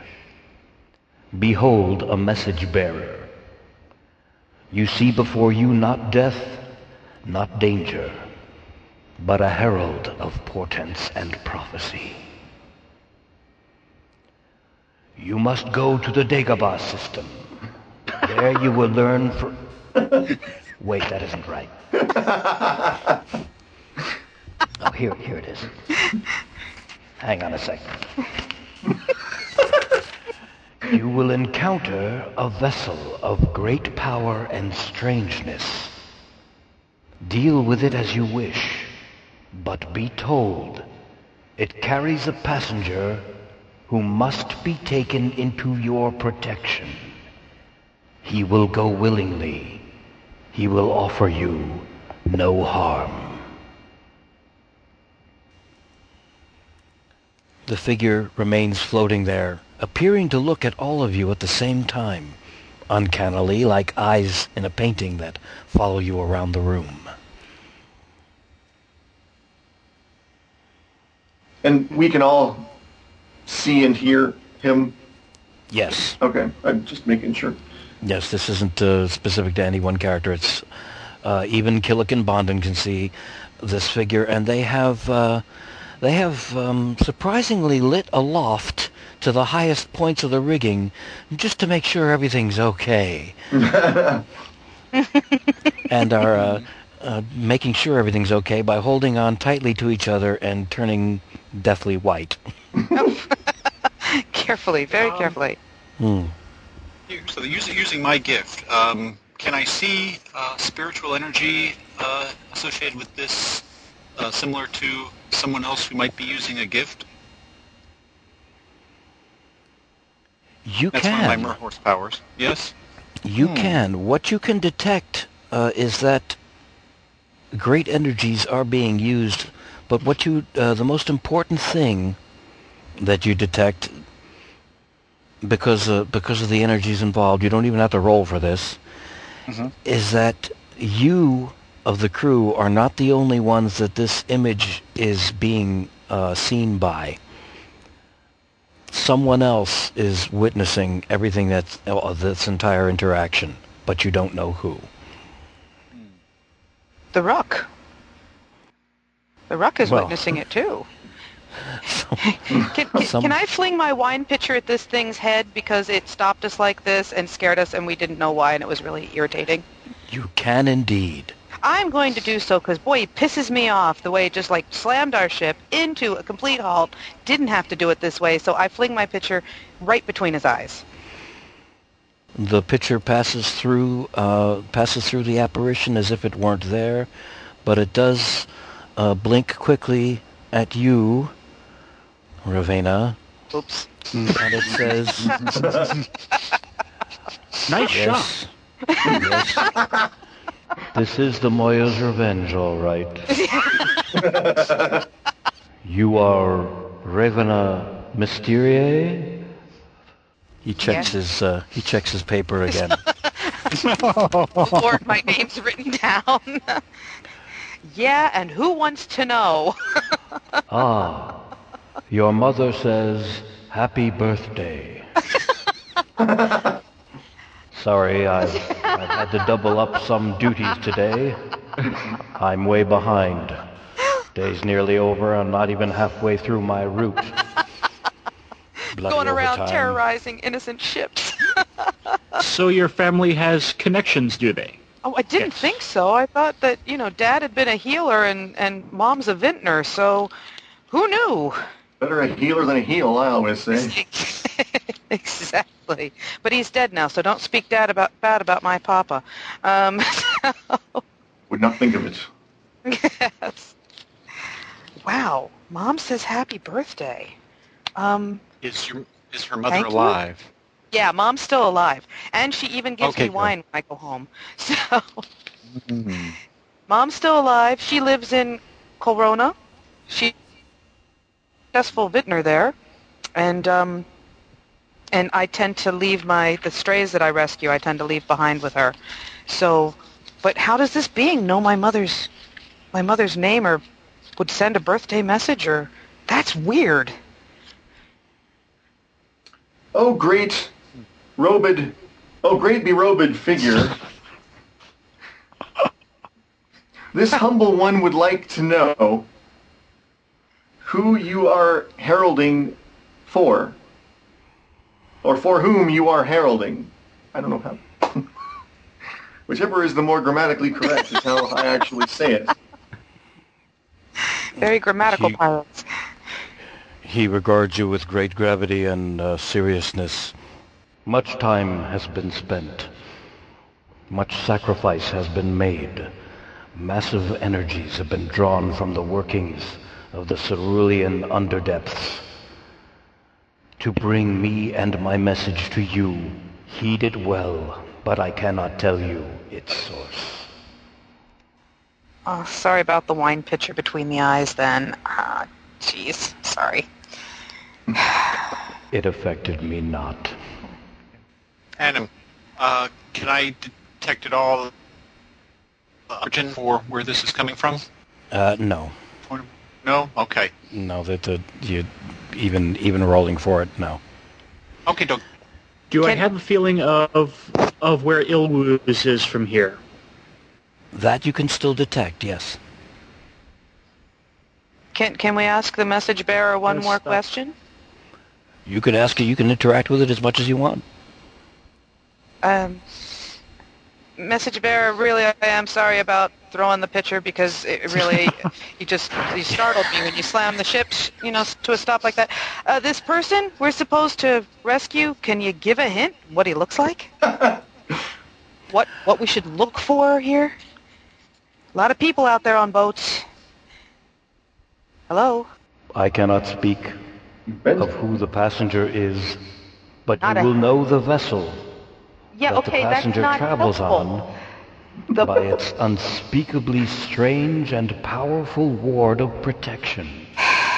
No other ship of the seven skies possesses such an odd miracle of the mystic arts. And that's all well and good, but on this ship could be hordes of people. So one, just a clue, a hair color, clothing preference, human, non-human, a hint? You will know when the time comes. Not helpful. May this humble one suggest that you provide a bit more information lest we have to put up with her pissed offness again. She's looking for picture. Hello. Aha, that is.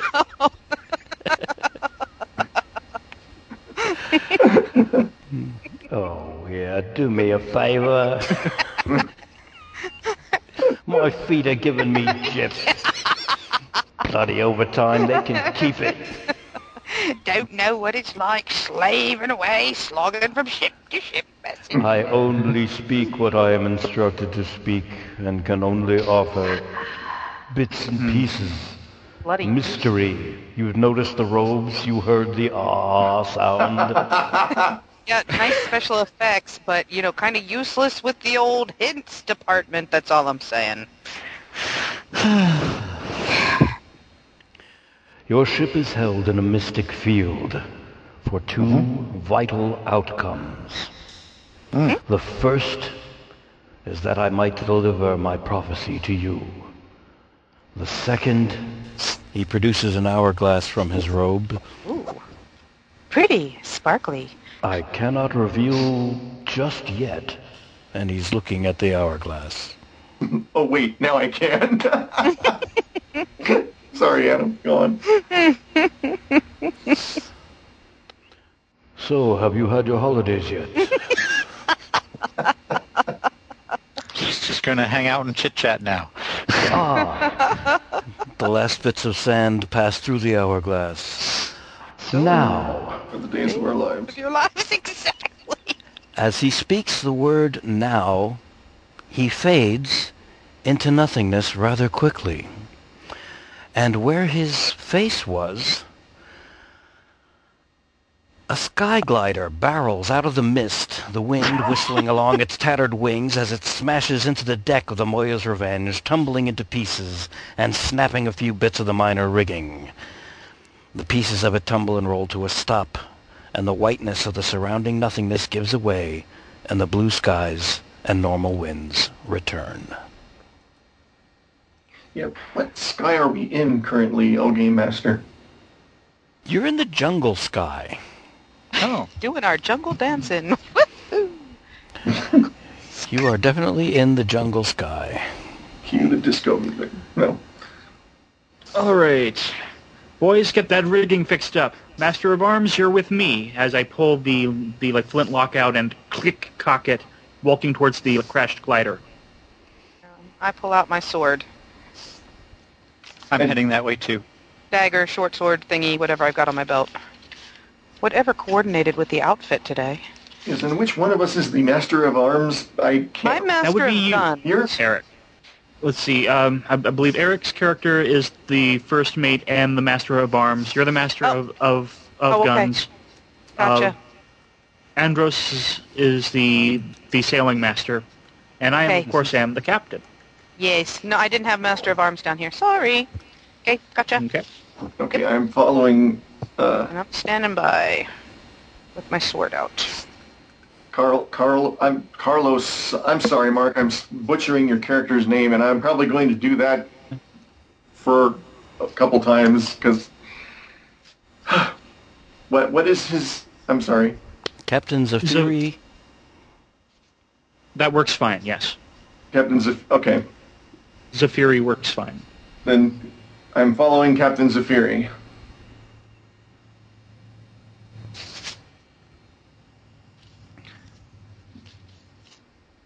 Have I still got Andros? I'm still here. Yes, I'm just listening. Oh, okay. I'm sorry. All right. I say there, you seem to have bashed up my ship. There is no response from the glider whatsoever. Oh, well, I think we should start. I'm going to start searching it and looking for survivor. Or maybe even a non-survivor. You find Mm. a single boot with a foot in it. Oh, Oh. that's disgusting. Oh, Okay, God. is the foot that's the attached to something? No. Oh. It is actually Oh. resting on one of the control pedals of the glider. That's the front seat. The back seat, it's not actually enclosed. It's an open-framed, high-speed glider. Very little surrounding protection, almost none, in fact, but it makes it very lightweight and fast. The front seat has only that one boot with the foot in it, and the back seat appears to be covered in blood. Oh, I'm not going near it. Oh, God. Anything to indicate how Boys? this foot was removed? Oh, yeah, go ahead. Go on. Oh, I was just asking if there's anything to indicate how this foot may have been removed. It appears as if something. It appears as if something might have bitten off the rest of what was attached to the foot, rather than the foot itself. As a healer, they're not going to make me come and look at this and verify it, are they? A healer who can't stand the sight of blood. Yeah, well, okay, I'm working on it. Oh, God. Can you do something with this? Are you joking? Oh, I'm going to throw up. That is, oh, God, it looks like somebody bit it right off. Oh. Oh, that's gross. Oh, I'm and going look to at the instruct the back crew to seat. double Oh, the... ripping. Yeah. I'm going to ask the crew to double the lookout. Has anyone And, seen any sky sharks in our travels thus far? Oh, don't go blaming the sky sharks. Hard-working creatures. Only doing what nature intended. That's so well and good, but I would much rather nature didn't do it to me. Yeah. Well, yeah, okay, I'm with you there. Yeah, all right. First priority, I think, is to make sure that whatever ate this poor fellow does not eat any of our crew. I am inclined to agree. Yeah. If you, is anyone going to search a little bit further into the glider? He says, as an inexperienced GM wanting you to find something. Not me. It's covered in let's blood, stop and it's there. disgusting. Sure. Kuruk, looking underneath the rear seat, finds a leather satchel, a sealed packet. That's interesting. I pull it out and show it to everyone. It's sealed, you said? Yes. It bears the emblem of a popular and very reliable courier service, the name of which escapes both you and me, but you recognize it as such. SPS, Sky Parcel Service. There you go. Works for me. Is it magically protected? It is not. Where So is it anybody can pop that addressed seal? to? It appears that they were on their way. On their way to. Actually, no, it isn't addressed. Only they know where they were going to take it. That's unfortunate. If only they knew where they were going to take it, and they have been banished to the 8th sky, then, well, who's to say what is going to happen to the cargo? Captain, aren't you going to crack it open? Let me see that. Thank you. But I hand it over. Says, oh, nosy Ravenna. Trying to nudge everybody out the way to get a little closer to it. Okay, I pry the seal open and look into the packet. There are multiple papers inside, many different letters, bundles of papers. Some look quite domestic, like handwritten, simple missives from one relative to another. Two of them catch your eye. as being particularly official looking and quite urgent. One of the two official looking ones bears the emblem of the Sultanate of Kalrona, and the other the spiders of Barathi. Spiders. I hate On the other big hand, spiders. Ravenna carries on from the domestic one. Sorry. Those two out and hand the rest of the packet to Ravenna. Who goes over and plonks herself down on some sails that are folded up and starts reading the domestic letters. Anything to indicate? Yeah.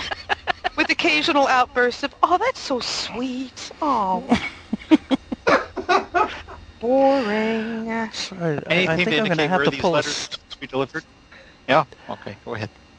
I'm going to have to pull a style dice out of somewhere and award one to Ravenna because between the... Yeah. I'm sorry. She's demonstrated aversion to blood, nosiness, all the characteristics of her character in a very short amount of time.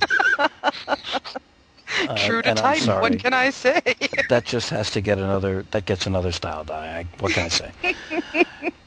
There is nothing on the official packets to indicate where specifically they were supposed to end up. Oh, what about on the individual pieces of mail? On the individual pieces of mail, they indicate delivery addresses on 4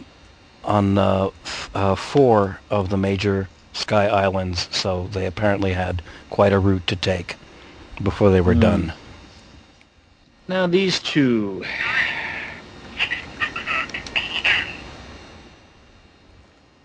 None of the pieces of the packet speak out loud.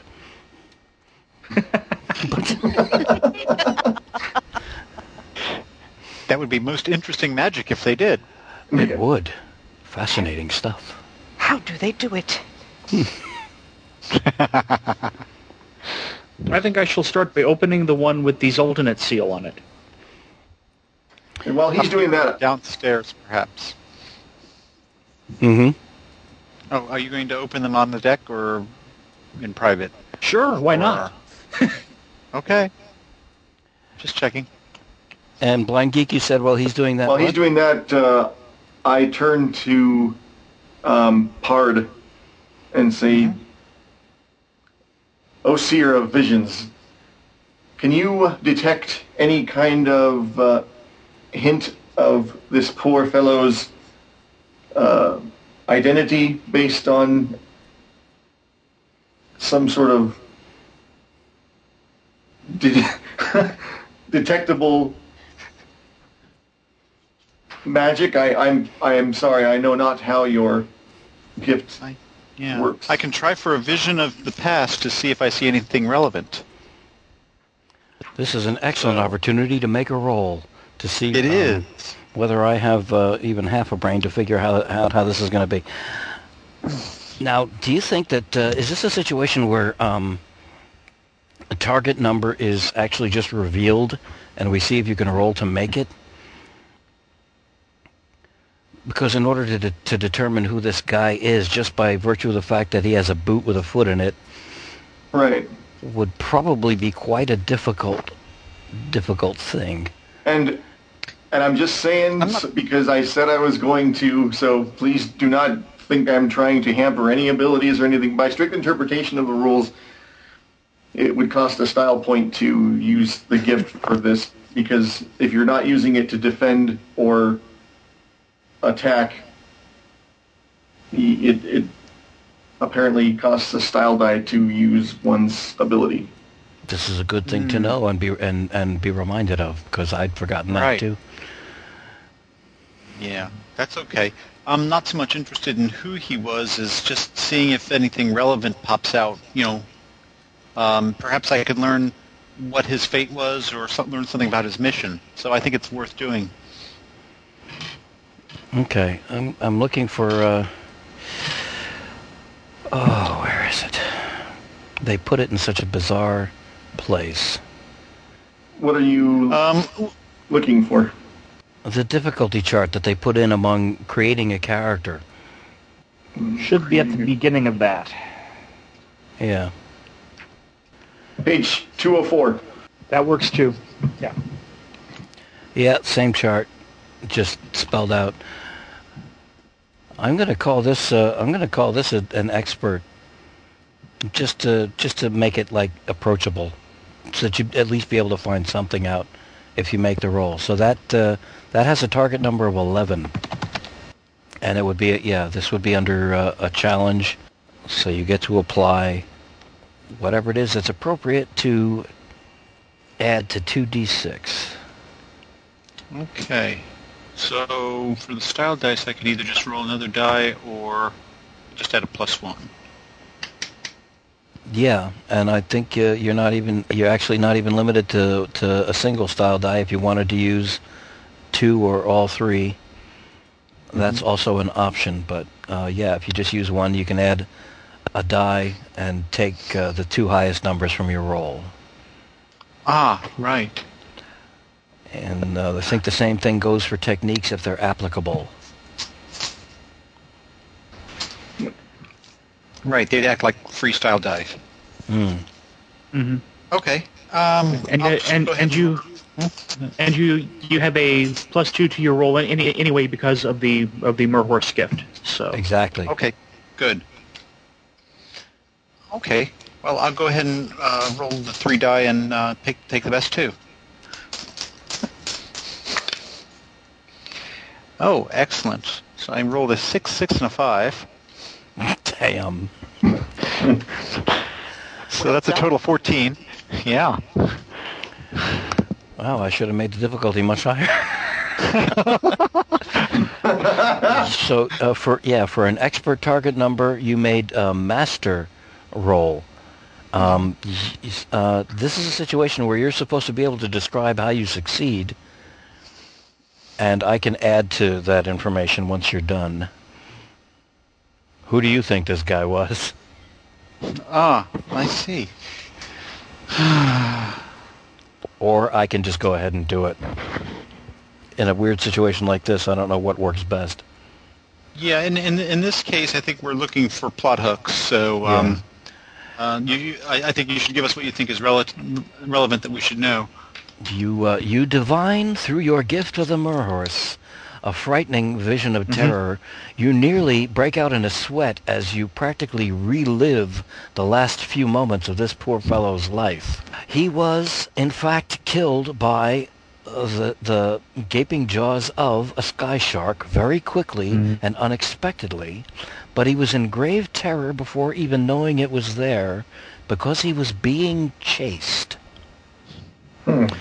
And he was a courier he was employed by the courier service for simply getting these dispatches and regular post messages to the various islands, along with his partner who was killed similarly. He was being chased, and his name was Philip. Oh. And that is as much as you can divine. But there was a great sense of urgency, not to get his route done, but to get away from what was chasing him.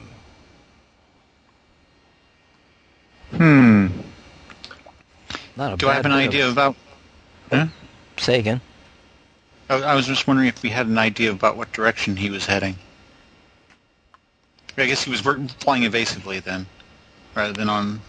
Yeah, he was more interested in getting away than heading towards his next destination.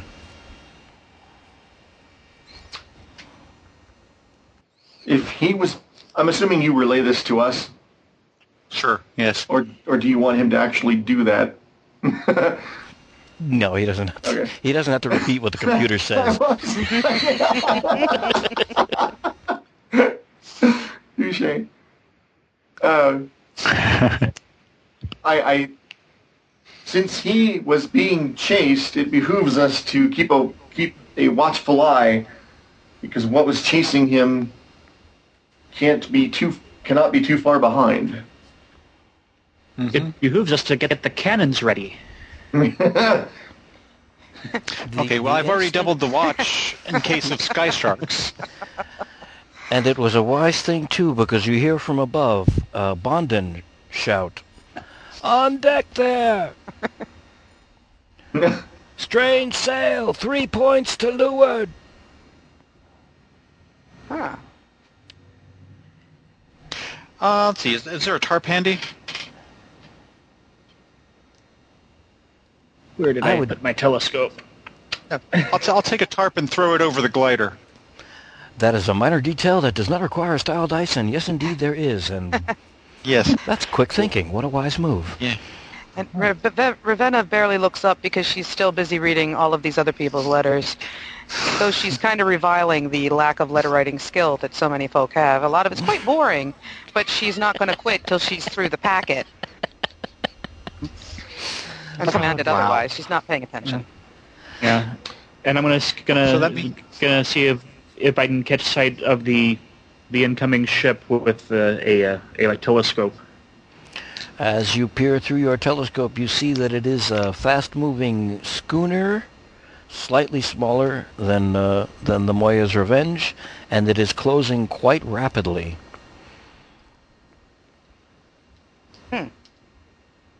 It doesn't appear to be. It doesn't appear to have any firepower on it. It doesn't appear to have any cannon, from what you can tell. So Ravenna's going to look up, see that it's moving quickly, and say, "Oh, damn, Captain, do you want me to ready the guns?" Yes, please. Right, righty-ho. Off I go.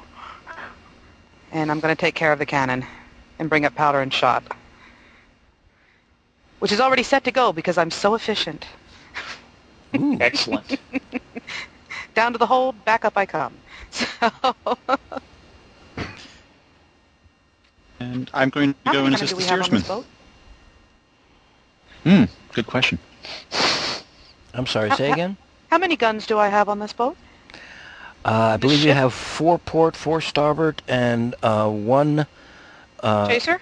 One bow chaser and 1 stern chaser, both 9-pounders. Excellent. And do we know how big the cannon are? How big the main guns are? Main guns on either side are, I think 14-pounders. Thank you. Mm-hmm. So we're going to have balls stored on the deck, and I'm just going to bring up some shot. Do I have a powder monkey? I don't, do I? I'm going to have to get Killick to help run powder. A powder monkey? Yeah, poor boys that were sent to carry the cartridges to and from the hold. I have to use that in an adventure in some point. So Killick is going to have to be dragged down from the tops where he's been watching and help me with this. Which I'm standing right behind you with the first batch, ain't I? Put it down and go get more, you lazy sod. So, Actually, that's actually not up to me. That was me just jumping in. It's actually it's actually Captain Zafiri's decision as to whether you Captain Zafiri has 4. Now, correct me if I'm wrong here. Has 4 orders that he can give. 2 because of the +2 of the ship, and normally it's 2 for Sky Sailor or something like that. But I think in this case it's Pirate. Mm-hmm. So he's got 2 for the ship, 2 for Pirate, meaning 4 tasks or challenges that he can give as orders to any one of the crew, or all, or whatever that fit. So if it's okay, so the readying the guns is that is the order there. Master of Arms, get a boarding party such as we can manage together. I can get Sailing the Master. That works. Sailing Master. Hi, Captain. Yes. I want to cross their bow as soon as possible. Okay. Game Master, can I ask you a very quick question? Mhm. I know that this is niggly, but are these magic cannon that one person can work as opposed to the team that you would actually really need? Basically. How realistic are these guns? I'm going to assume that they can either be worked with slow match or lanyard. As far as how many can be fired at once with just one master of the guns, I don't know. Well, I guess because as you know, as devotees of the Patrick O'Brien books, A gun that size, one person couldn't do it because you can't run them in and out. You just couldn't do it. You'd actually need a team of minimum of 4, possibly 6. Yeah, for the purposes of this game, I would say can they that be magic guns that one person can work? That's a question that is an interesting one because we don't know. Are those the only other crew, or are they just the crew that have been given the most personality and whatnot? I mean, do we? Because if we have other people that are just cannon fodder, well, no pun intended. I may have been totally misinterpreting what they had to say about crew, and Killick and Bondon would be extra officers, and it's assumed that you have a working crew for the ship. I'm not positive about that. I'm really not. It makes more sense to me. I mean, that we have sailors to sail the ship and work the sails and help fight the guns. Yeah, and there's a crossover between that and in terms of practicality between number of people on board and the actual speciality of the rigging and the machinery of the ship that allows it to be changed for sky flying and sea flying, etc. So I'm fuzzy on that. I'll admit I'm not quite entirely sure. I'm perfectly fine with having the essentially the generic, nameless masses of whoever it is that's necessary to get something done, and having the red shirts. The red shirts, essentially, yeah. So I could have gun crews A, B, C, and D, or whatever names that we have for the fabulous guns that will be named later. So they're real guns will have a real crew as opposed to their magic guns that one person leaps around and tends by themselves. I have no problem with that. Does anybody else have an objection with that? With the main character, you as the PCs being the officers, with 2 additional officers and having a regular crew? That works for me. That seems reasonable. Yeah. Yeah. Let's go with that. That's an excellent question, and I'm glad we covered that. It's more fun when you get into dangerous situations because then we get to see all these horrible things happen to the nondescript. Oh, God, there's going to be blood on the decks. Oh, man. What's the point of shouting curses if you got nobody to shout them at? Right. Blood gets on suede and it never comes out. That's all I'm saying. So. Okay, so we've got ready guns, we've got cross their bow, we've got prepare a boarding party. Mm-hmm. So then we do have boarding party members. We can actually raise a boarding party. I would say sure. Okay, I'll go ahead and see to that. And can I just also, while I'm going to see to that, at some point, I'm going to get Rakari ready with his saddle and whatnot, and I'm going to don my wing cloak because I'm assuming that Ruck Riders must have those on in case they fall off of their mount. They're so hosed, oh dear. Yeah, and they mentioned that one of the benefits of being a Ruck Rider is you get trained in usage of wing cloaks. Huh. Cool. So. Oh, and I'm sorry, one last question. Do we also have to be keeping an eye peeled for this sky shark that took out the guys in the glider? Are they going to sneak up on us while we're busy with this ship? And how do you fend off a sky shark anyway? Things will happen. Oh, jeez. Maybe something good, maybe something bad. We're going to have a rain of shark bits all over the deck, too, aren't we? You're going to make me shoot that shark. First of all, consider the GM. I can barely chew gum and think of stuff to do at the same time, so it's like I've got my doubts about how to do the ship encounter, so don't worry about the sharks at the moment. Stop nagging me about sky sharks. Let's see. At this point, I wouldn't worry about it because I just can't handle it. Ready guns, Ravenna, cross their bow was an order directed to, I'm sorry, who? There was a navigation order to Andros, okay, to Pard, and prepare boarding party was directed to Kuruk. Right. You have one additional order. My order to myself is to grab whatever we would use to announce ourselves to the other ship, and this is Captain Zafiri Karloson the Wild. You will heave to and prepare to be boarded. You hear a low chuckle Oh, crap. low and ominous chuckle from a single individual who doesn't seem to be making use of a megaphone of any kind. It just seems to resonate from the entire ship as if magically amplified. Oh, that's not good. Someone tell me that was our mast? Oh, wow, I think forgot so, completely Captain. about the mast. Oh, yeah. Terrible of me. The mast should have been screaming as soon as the apparition showed up at the beginning. Oh, we could be Yeah. singing Yo Ho Ho and a bottle of rum at the top of our festivities, our birthday festivities. So, Yeah, we just didn't hear him. This is the sound. This is the sound coming from the mast.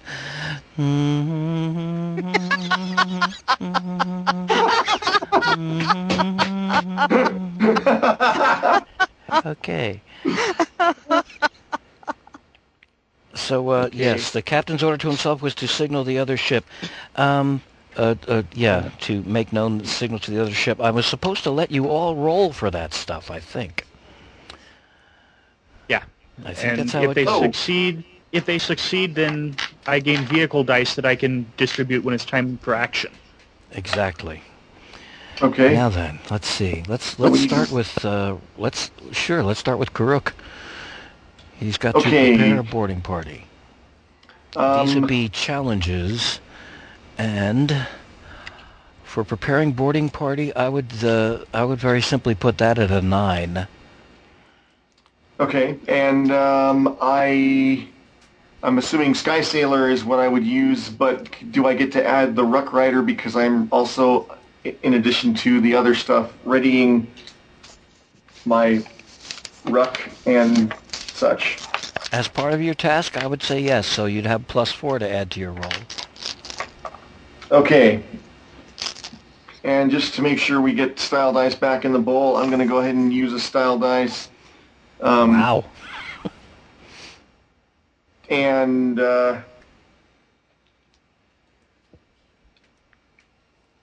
going to be moving extra fast to get this stuff done. No, I'm not. I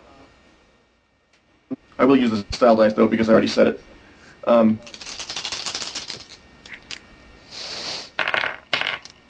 Okay, 3 dice taking the best 2. We have 10 plus 4 for my Ruck Rider. That would be 14.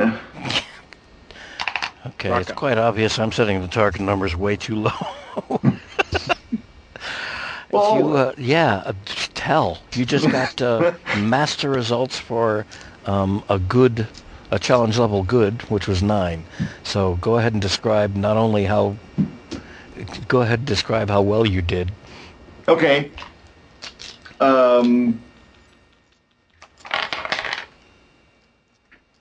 Rather than try to run to various parts of the ship to get things done, the first thing Kuruk does is get his don his wing cloak, and therefore he will glide, fly, float, whatever it is wing cloaks do, from part of the to where the crew is. You and you. We have boarding. We're. I don't know what the hell the lingo is. I haven't read Patrick O'Brien. you need boarding axes and cutlasses and hooks and grapples for securing the other ship. Okay, I give those orders. Thank you, because You're welcome. I'm not up on my. No worries. Hell, I And forgot that too. And he prepares the. I've been listening the to them boarding- recently. He prepares the boarding party, and Okay. and gets. And as they are coming up to him and letting him know the readiness of things, he's saddling up Bakari and getting him ready to launch, take off, do Excellent. his thing. Excellent. And because you rolled a 14 on a 9 challenge, the boarding party and crew that are going to join you in the event that they're able to make the attempt are inspired by by the impressiveness of your speed, and dexterity, skill, and leadership decisiveness. Also, Captain Zafiri, take 2 vehicle dice because of the high roll. Okay, next is navigate to cross their bow as quickly as possible, and that is Pard. Mm-hmm. I'm So setting I that get, target. I'm going to set that at.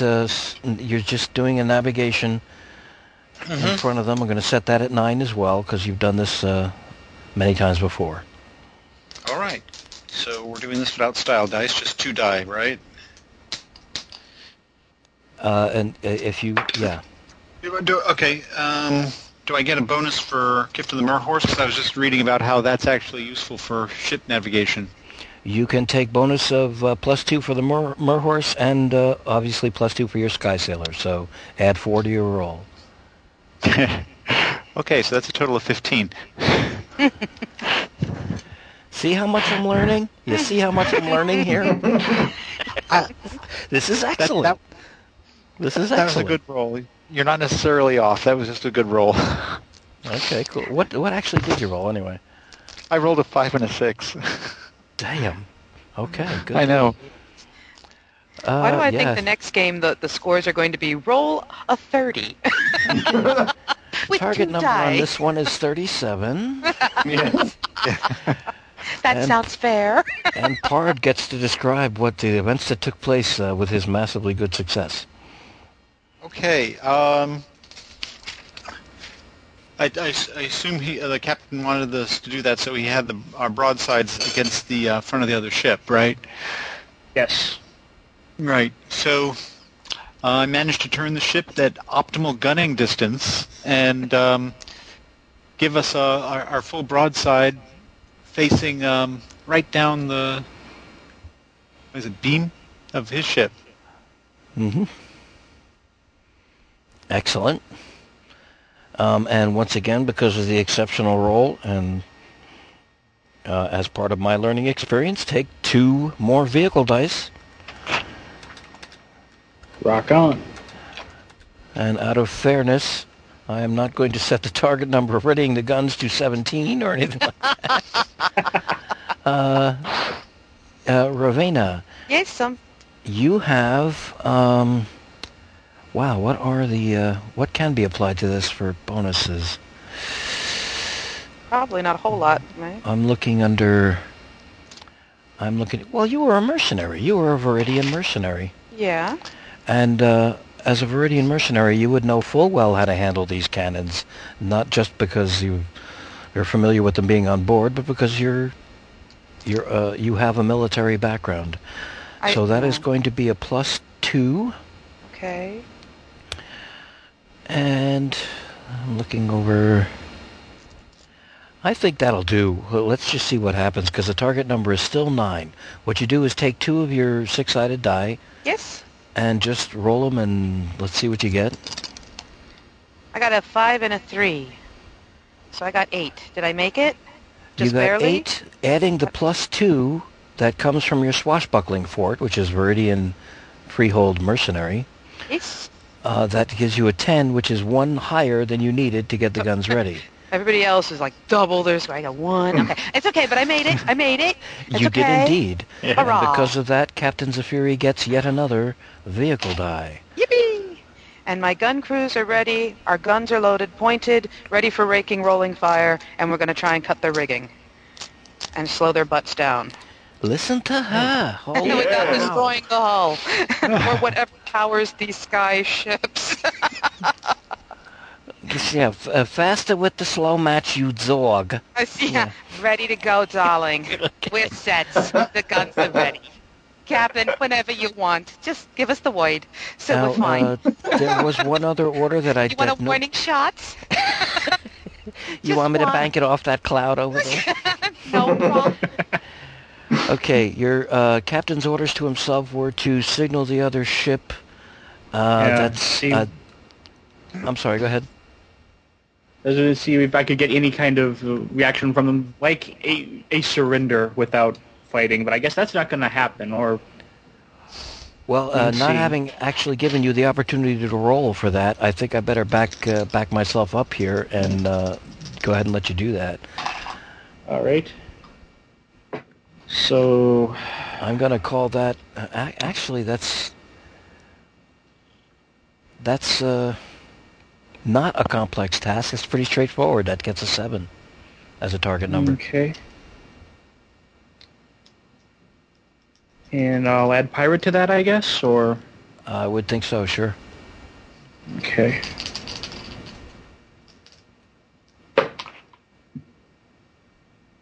You're not gonna. I'm not going to believe... I rolled a 12.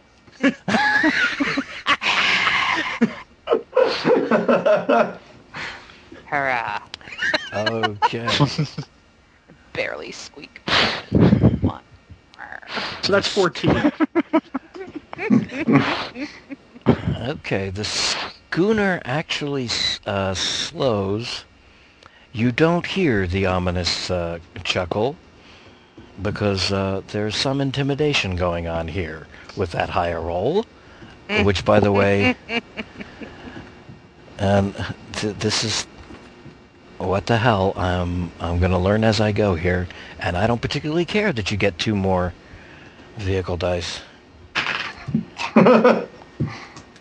There's absolutely nothing wrong with you guys absolutely cleaning clock on the first encounter here. 2, 3, 4, 5, 6, 7 vehicle die. Holy crap. Just lulling us into a false sense of security. Yeah. La la la la la, he's going to set it at 7. What do you mean 72?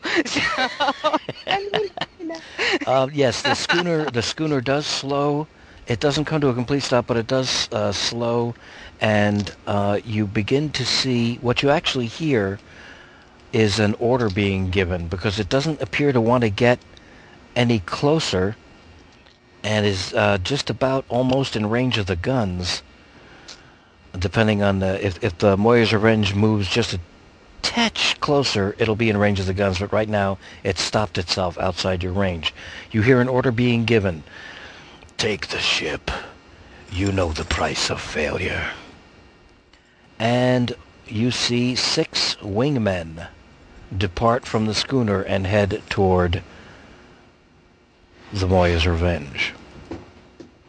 Right. Cannon don't work on wingmen. Okay. I'm giving two vehicle dice to the Master of Arms, 2 to the Master of Guns, 2 to the Sailing Master, and I'm keeping 1 back for me. Okay. Okay, I haven't read this part, so what do we do with these vehicle dice? Are they like style dice? They're basically dice that for basically ship actions. Basically, you'll use these dice to defend against the incoming boarders, for example. Okay. Okay, but I use them the same way I would use style dice. Well, the same way you would use any other standard dice. It's just when you're talking about vehicular duels, you know how in a standard duel you'll have 3 dice and you'll divide them between attack and defense. Right. Mm-hmm. Same basic theory. Okay.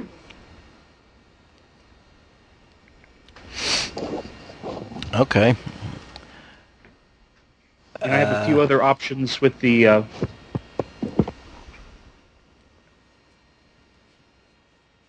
remaining dice. So Yeah. All right. So the Master of Gun... Wait a minute. Sailing Master has 2. The Master of Guns has 2. that's right. Let me see. Actually, if they're right outside of the gunner's range, we'll make I'll only give the guns 1 because the attack and defense still has to be a total of 3. So it'll be the Master of Guns is going to be the 1 die. Master of Arms, which is going to be defending against these incoming wingmen. They're going to get 2 dice. Unless you want me to try and blow them out of the sky before they get close enough while they're still kind of low. Because the guns can only point so high if they're in a traditional porthole, but they do arc, and you can hit stuff. But if they come overhead of the ship, the cannon aren't going to do any good. We'll have to use more traditional weapons. But while they're coming towards us, there's a possibility that we could knock some of them out anyway. Particularly if you... Oops. And I'm going to throw in a style die if I'm allowed. Am I allowed to throw in a... to try and make my aim more successful? Yeah, I'd do that. Yes. All right. So we'll make it 1 for the Master of Arms, then 2 for Master of Guns to see if we can knock them out on the way in. Good plan. Sailing Master still has 2, and I'll keep 2 back for other stuff if we need it. I'm going to assume that you have grape shot loaded. Oh yeah, grape and maybe even a little chain. Mast. Because chain would have been cutting the rigging, and so the chain will help, screw up their flying capabilities as well, and take their head off. Oh, those poor masts. It's quick-ish. Masts, people, they're about the same. The mast of the Moya's Revenge to be over as quickly as possible, so we go for lethal. Okay. But we were trying to cut up the rigging, so yeah, I've got grape shot and chain. Okay. As opposed to cannonball. Just so I have this straight, Master of Arms has one vehicle die, Master of Guns has 2, Sailing Master has 2, and you have 2 on hold. 5, 6, 7, yeah. Is that satisfactory or accurate? Yep. Okay. Shame on me. I've forgotten what comes next. I think it's the schooners. Is it the schooners move, or do we declare? Do we declare? Just sent the men out, right? Well, I don't know how it is with vehicular duels. With regular duels, it's whoever has the most style points goes. That's who has the initiative. In this case, I'm going to say that the Moya's Revenge has the initiative. So I'm waiting for the captain's order to fire. Fire. Gun crew number 1. Fire at will, Commander. Point and aim them as you see them. And this is a situation where I've got to consider your enemy before even considering a target number. You've got 6 wingmen coming toward the Moya's Revenge. They have to clump into groups of 3, I think. Isn't that correct? Or 3 groups of 2? 3 pairs of 2? Either that or they can do as many as 4 in one squad. That's right, yeah, okay.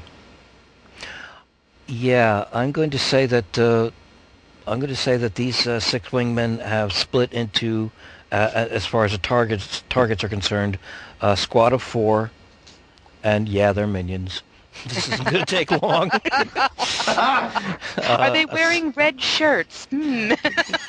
If not, very soon. Yes.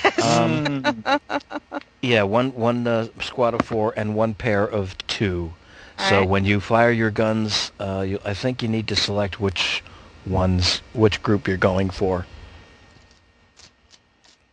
Because we're all heading off of the ship toward these guys and don't really want to get caught in the cross. Have you taken off yet? I wouldn't take it off yet till we fire.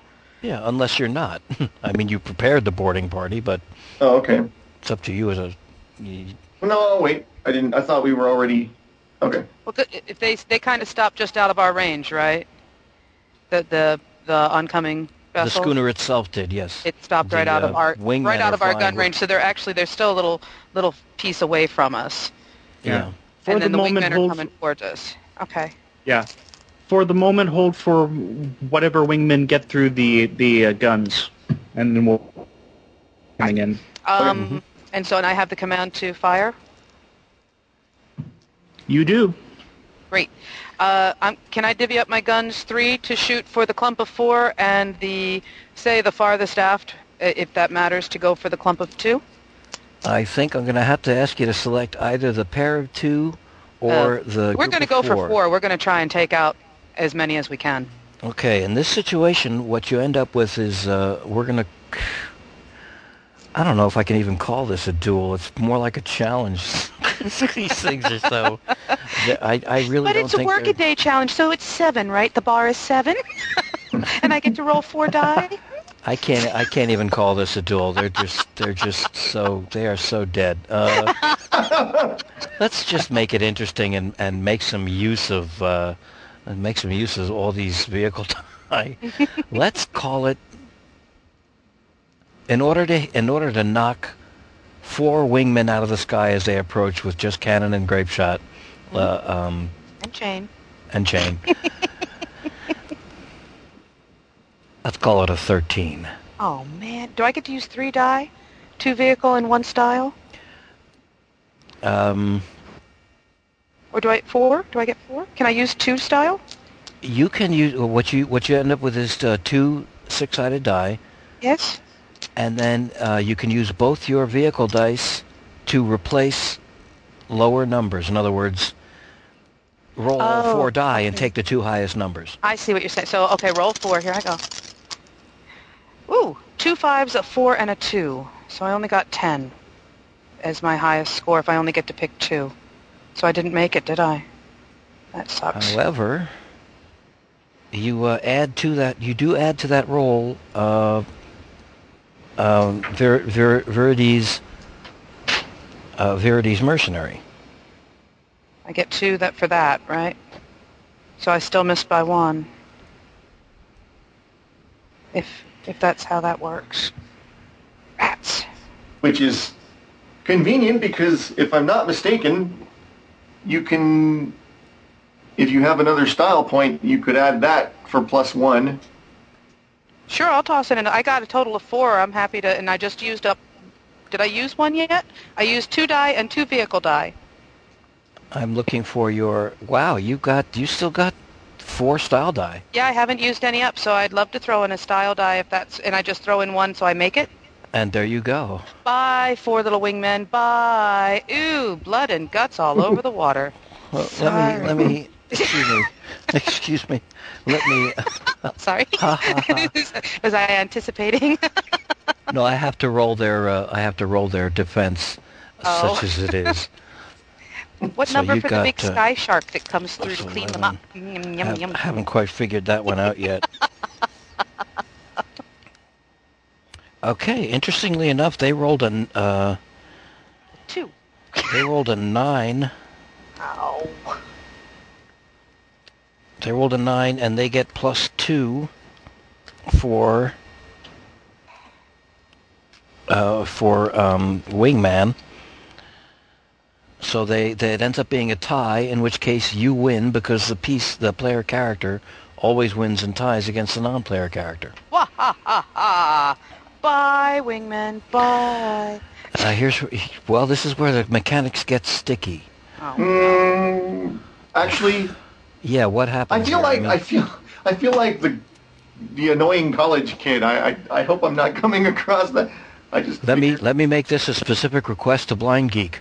Please be the annoying college kid, because I'm falling down on this. And when you tie there is one because let's try this again. Come on, Eric, you can construct a friggin' sentence. When you tie, characters win, and you cause 1 rank of damage, which means in this case she got 1 of the 4. Oh, but wait, we didn't tie. They got 9 and then 2. That's 11. I had 13. You got 13. I had 13. My score was set at 13. I actually got 12. I threw in a style die, so I got 13. Then you took 2 of them down. All right. Well, depending on, because they rolled an 11 and you rolled a 13, so that would be 2 damage ranks, and that in minion squad. Because I had 2 points higher than what they rolled, so you get those 2. See, in the very short amount of time it took between in the short amount of time it took between your rolling the number and me rolling their defense, I had already forgotten what the target number I had set was. There you go. I wrote it down, so I good. Yes. Good. You don't really. If you're rolling a defense, then that's her target number. It's kind of like. Do they have to make 13 to be safe? Oh, they had to make 13 to tie and only lose 1 of their number. Well, then they didn't. They only made 11. That's right. So they and lost 2. As Eric said, you just shot 2 of them out of the sky. All right. I've got more style die. Can I go again? No, actually, I think it's somebody else's Oh, all right. Somebody turn else have a to... But you do get to describe how heroically you took down or how you took down the two, if you want. What he said. Oh, No, it go wasn't for it, do pretty it. because two of them flew right into some of the chain, and oh no, it was effective, and that's what counts here. So now we're going to reload the guns. Good job, gun teams. Move it, move it, move it. Swab, tamp, let's go. So, okay, somebody else's turn. No, excellent. Thank you. I almost blew right past that. The fact that you're supposed to be able to describe that.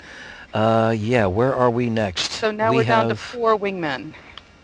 2 groups of 4. I'm looking for... Two groups of 2, I'm so sorry. We'd had 6, 2 are gone, 2 groups of 2. There'd been a clump of 2 and a clump of 4. We got rid of 2 of them, so 2 and 2. 2 clumps of 2. Did you use both vehicle... Yes, you used both vehicle die, right? I used both vehicle die for me. Okay. Yes, please. So we have, and it's captain's discretion here, I believe, the Master of Arms, the Sailing Master, or yourself holding 2 vehicle dice. Okay, well, first of all, I want the Master of Arms to hold back for the incoming to the orders, but if I can, I want to burn one of my vehicle dice to use the sniper fire from the tops option. Now, normally what this does is it allows a crew member with a firearms fort, i.e. myself, to burn that to make an attack at a member of the crew of the enemy ship, or with the expenditure of one of their style die, directly affect the enemy ship. What I want to do is use this to attack one of the incoming Excellent. Wingmen. Excellent, Okay, cool. so that's 1 vehicle die burned for that. I've got +2 on my firearms.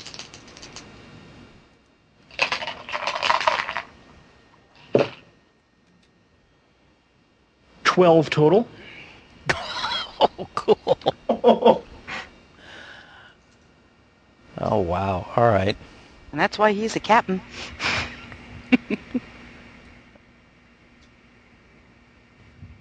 So I never did set a target number on that, though, did I? Basically, one of them would get a defense roll, and I figure this being a single shot, I could only take out one of them, possibly, but I could probably take out one of them, so...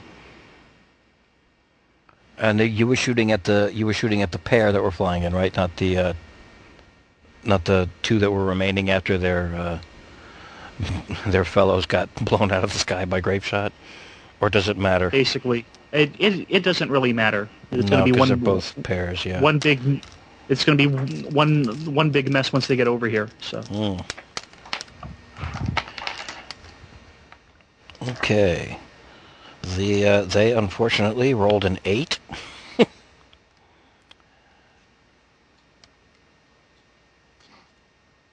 So, wow.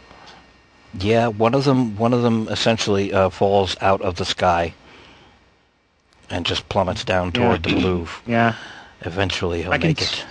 Yeah, I can see him flipping around several times after I get him in the forehead. He hits the side of the ship and tumbles. Gruesome. Oh, God. And look, there's a streak on the ship. Oh, God. You hear bonding up above. Mind the paintwork! You saw it. All right. Okay, excellent. 3 very unfortunate soon-to-die wingmen approaching the ship, and we have Master at Arms standing by for any that managed to make it aboard, and Sailing Master. I may just be watching the fun at this point because. Yeah, get out the popcorn, man. What the? Any orders for the Sailing Master? Or does the Sailing Master decide what... Sailing Master, what do you think? The other ship didn't stop, right? They just slowed down? Correct. And we're still out of range of the big guns? Only just. Okay. I'd advise trying to swoop around for raking fire in aft. Do it. Okay. So, going to try to maintain range outside their guns, and then swoop in behind it.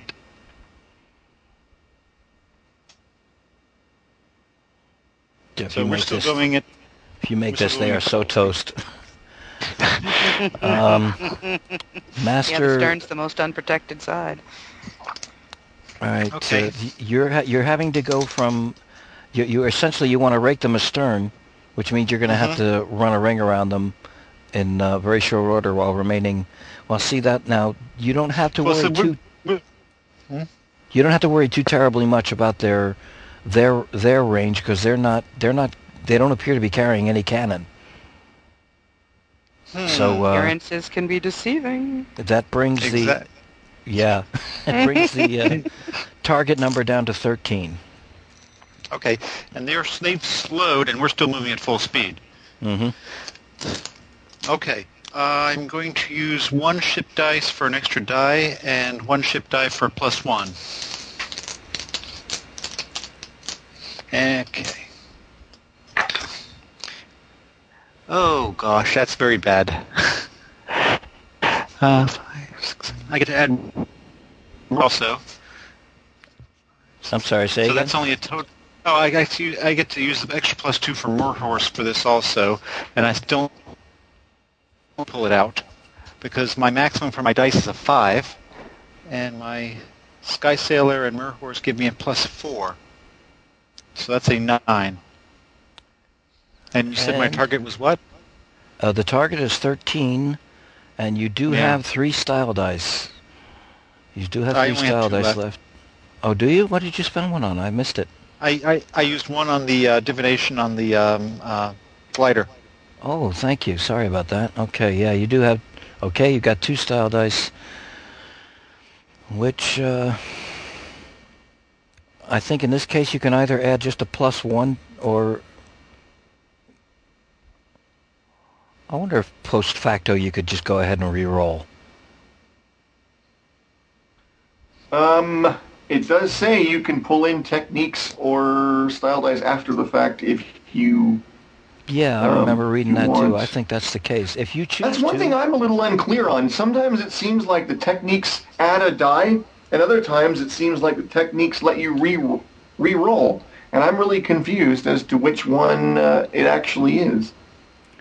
And in this game, you can post facto re-roll until I find a paragraph, and I probably will. Maybe next game it'll be different. Tonight, you can, if you choose to, re-roll to get a higher than 5 on that.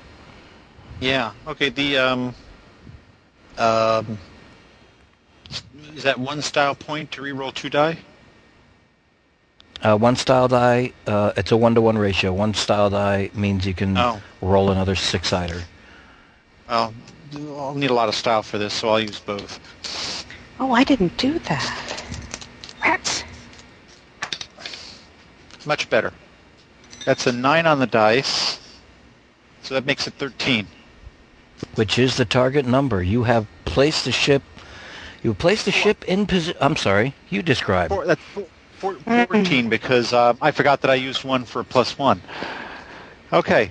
All right then.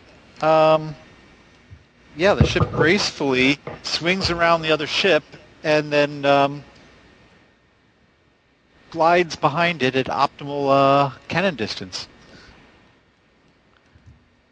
Oh, I have a question about the skyships also. How three-dimensional is the maneuvering in this? I would say you have an equal amount of freedom above and below the ship. You can go subport, you can go... What's the opposite of subport? Sub-starboard. Anti-keel. Keel and anti-keel. Actually, you can't go below, can you? Wouldn't that take...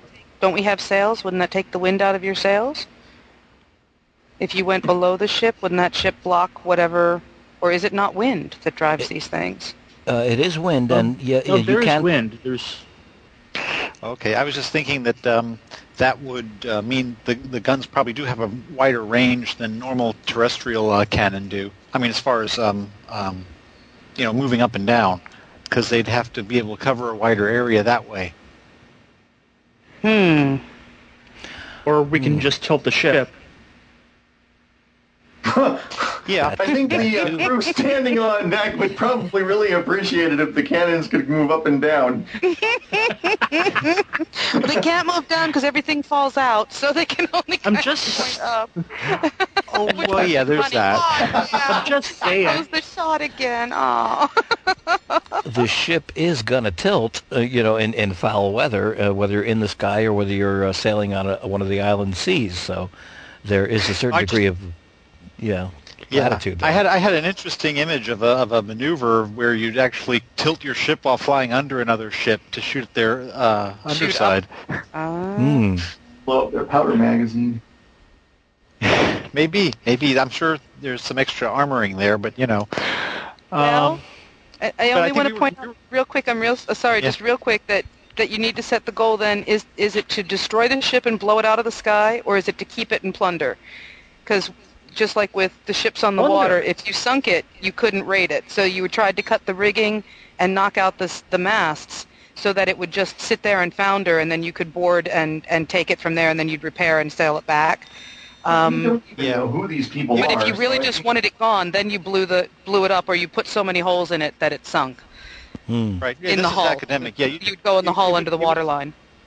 It would even no matter how many holes you put in it, until you knocked away enough of the blue wood so it wasn't buoyant anymore.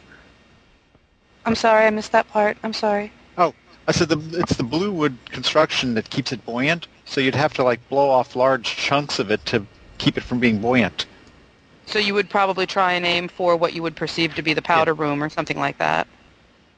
Well, that's just kind of academic for future reference. In this case, I assume I'm trying to shoot through the gun. Well, I guess it's up to you whether you're shooting through the gun decks or through the deck onto the deck. But if your goal is still to rake the deck, I'd probably try to come up above it a little bit and tilt slightly that way, so that you had a better angle of fire. They'd have to shoot up while you could see down. Yeah. But yeah, we don't want to do that so much that the cannonballs fall out of the muzzle. Which would be funny. That would be funny in a realistic sort of way. It would be funny. Oh, wow. Oh, I just realized we forgot a big, for future. Oh. We forgot a huge part of this. They are supposed to be able to attack, and then we're defending against what they do at the same time, I think. Or that's what the borders are doing. So we'll need to. So is that the next? Okay, I'm a little bit. This is essentially at this point what this turned into is not so much a duel between ships as small challenges because of the wingmen that they sent. Okay. So we're not doing the whole attack, defense, attack, split thing? No, well, that's basically... I mean, the whole overall dealing with the ship stuff that's essentially what we're doing. Because this would be their attack action coming in at us now. With the borders. And we still haven't resolved that. Okay. So... Yeah, they're having to catch up to us, essentially, because we're swinging around. Yeah. Or essentially, basically what would happen is that this would be happening as we were sweeping around, probably. So this would be part of the overall... At least that's how I would see it. It's up to Annam. Yeah, this is... Eric, you're 100% correct in that... In a situation where this would be a duel between ships. Okay. And in this particular case, it isn't because of the pipsqueaky nature of what I sent to you guys. Yeah, this I sent a schooner with no guns and 6 minion wingmen, which is kind of laughable considering what Moya's Revenge is capable of. Well, as you're demonstrating. He still needs to succeed a defense roll against the incoming boarders, and in order to actually repel them, I have to. He has to make that roll, and then I burn this last vehicle die, and that will actually have them successfully repelled, at least based on the boarding rules that I've been looking at. Whereas if he doesn't succeed, it would take 2 vehicle dice, and since I don't have 2 vehicle dice, that means that they would be on board, and we would still be fighting them next turn. So we do still have some. Okay. Okay. All right. Well, the ship then is in position for next, if the guns need to be used again, the next round of firing at the schooner. If it remains where it is, I think the only who was left that Blindgeek is up. Yeah. Yeah. And I believe that at least, damn, how many were there left? There were only 3 wingmen left, right? Right. Yep. Down to 3. All right. The parrot Okay. didn't have them. I'm going to say it. Then at this point, they would have veered. I think they would have veered to close in on the ship faster because of the maneuver that was done. In order to get astern of the schooner, and are attempting to board the vessel right now. So this is essentially Blindgeek's. I think it's Blindgeek's maneuver, isn't it? Yes, vehicle die. Okay, this is where I'm confused. The vehicle dice, I can use them, and I can just roll them and take the best, roll them along with the 2 dice that I would normally roll, and then take the best results, just like a normal thing, or... I believe that's the case. Actually, If I'm incorrect, Let me please see. tell me. my understanding was they are essentially the action dice for this, so it is a 1-die action. Basically, the vehicle dice in this case are, you know, like how in the regular duels you have 3 dice and you divide those between attack and defense, and and then, so that basically you would have one die to work with here. Oh, okay. Wow, so I'm just rolling 1 die and adding my... Okay. Reports, yes. Wow, that's kind of odd. Okay, well, the one I would be using would be Rook Rider. We hadn't even taken off yet, though, so, because we were waiting to see what happened. So, I may not be able to do anything yet. Let's see. We take off, or if nothing else. I give him a firm nudge, and he's off like a shot, and we try to dive bomb. Oh, the hell with that. I'm going to try and knock the wingmen out of the sky. At this point, your obvious target, you've got 3 wingmen. One has landed on the bowsprit, pretty exposed out towards the front of the ship. He hasn't made it onto the deck. The other 2 are also pretty exposed to the sky because they landed in the upper rigging. Oh, well, So your target is 1 individual at the front of the ship and practically out on a stick, and the other 2 in the rigging, trying to get their wings off. Oh, if they've all landed, then there's really no point in us taking off, is there? Off the one on the bow. Yeah, if you're swooping around and you've got full mobility in the sky, then the one on the bowsprit is a sitting duck. All right, I'll take that one out then. Rook Riders +4. I'm going to use both of my vehicle dice, which I guess You only means I have get to one. roll. Oh, okay. Okay, well then I'm rolling that one, and I get a total of 10. But I do have my what is it? Hang on. I have nothing that would apply, so never mind, I'm done. 10. I'm sorry, I thought I had something else that would... Oh, wait a minute, though. How do we factor in the Rook? Do I add his fortes in as well? So I believe actually, you should, yeah. I think he's not part of... And it is... that's aerial combat, which means that's a total of 12, then. Which is one more than the target number of 11. Actually, isn't it more than 12? I'm thinking that there's some stuff being left out. There probably is. They would get a defense, their attack roll, basically. However many dice they had in their attack.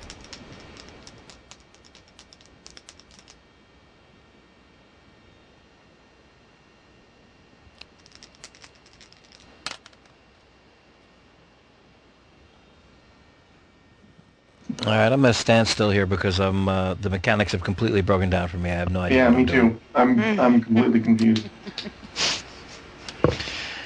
This is we got a situation. I'm sorry. Please go ahead. How we basically divvied up 3 dice between attack and defense. You know, how like Nikki had 2 dice for the attack and Eric had 1 die for the defense. It'd be the same deal for them. They could divvy up those 3 dice any which way.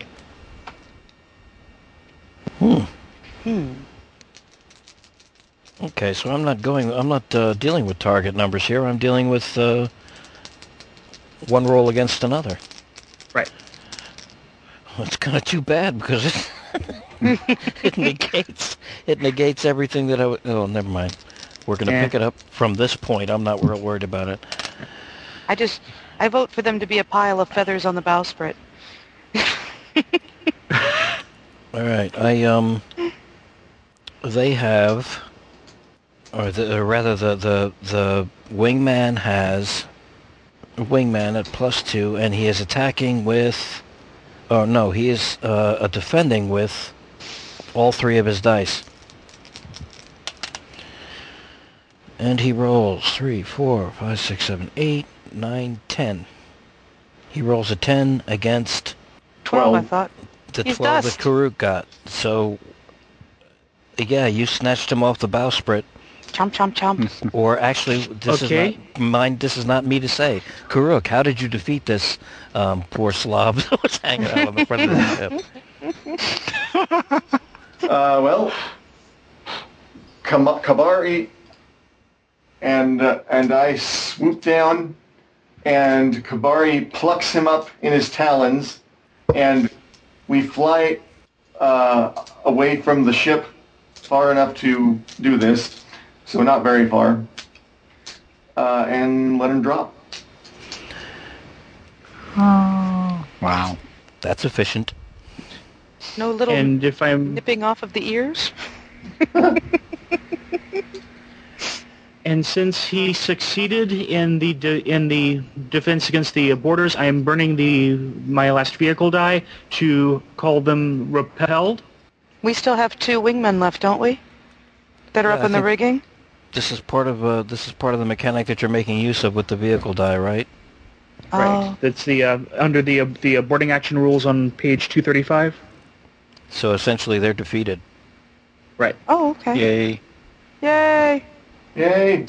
And Do we have to take them into custody or something, or are they just dead?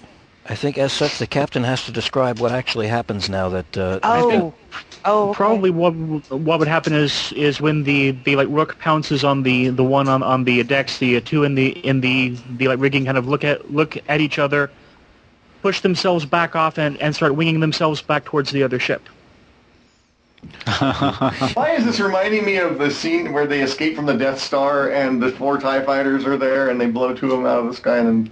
You're going to hang around? I ain't going to hang around. Yeah, The price of failure. The wingmen head back toward the schooner, and you see 2 jets of flame come away from the schooner Oh, that's mean. that appear to be heading towards the Moya's Revenge, but aren't. They actually incinerate the 2 wingmen attempting to return to the schooner. The schooner then rather more deftly than you would expect, turns tail and takes off as quickly as its little schooner shell can carry it. Before we can get to it, huh? We're on it. That it could, that's not going to hang around waiting to be. Apparently, whoever or whatever was in command of that ship wasn't going to hang around and take any more death. Do you think that was the? Do you think that was the ship the big giant old man was talking about? If it is, we need to chase it because they're getting away. I can do a quick rewind on what the big giant old ghostly man said. It was something about a big glowing aura or something. But I've still got cannon full of shot. Can I use it? No, that's what we're working on. Eventually. Sorry, Captain. A little impatient. You will know the vessel by its unspeakably strange and powerful ward of protection. No other ship of the seven skies possesses such an odd miracle of the mystic arts. I wonder if it means those like flame jets. I say we find out.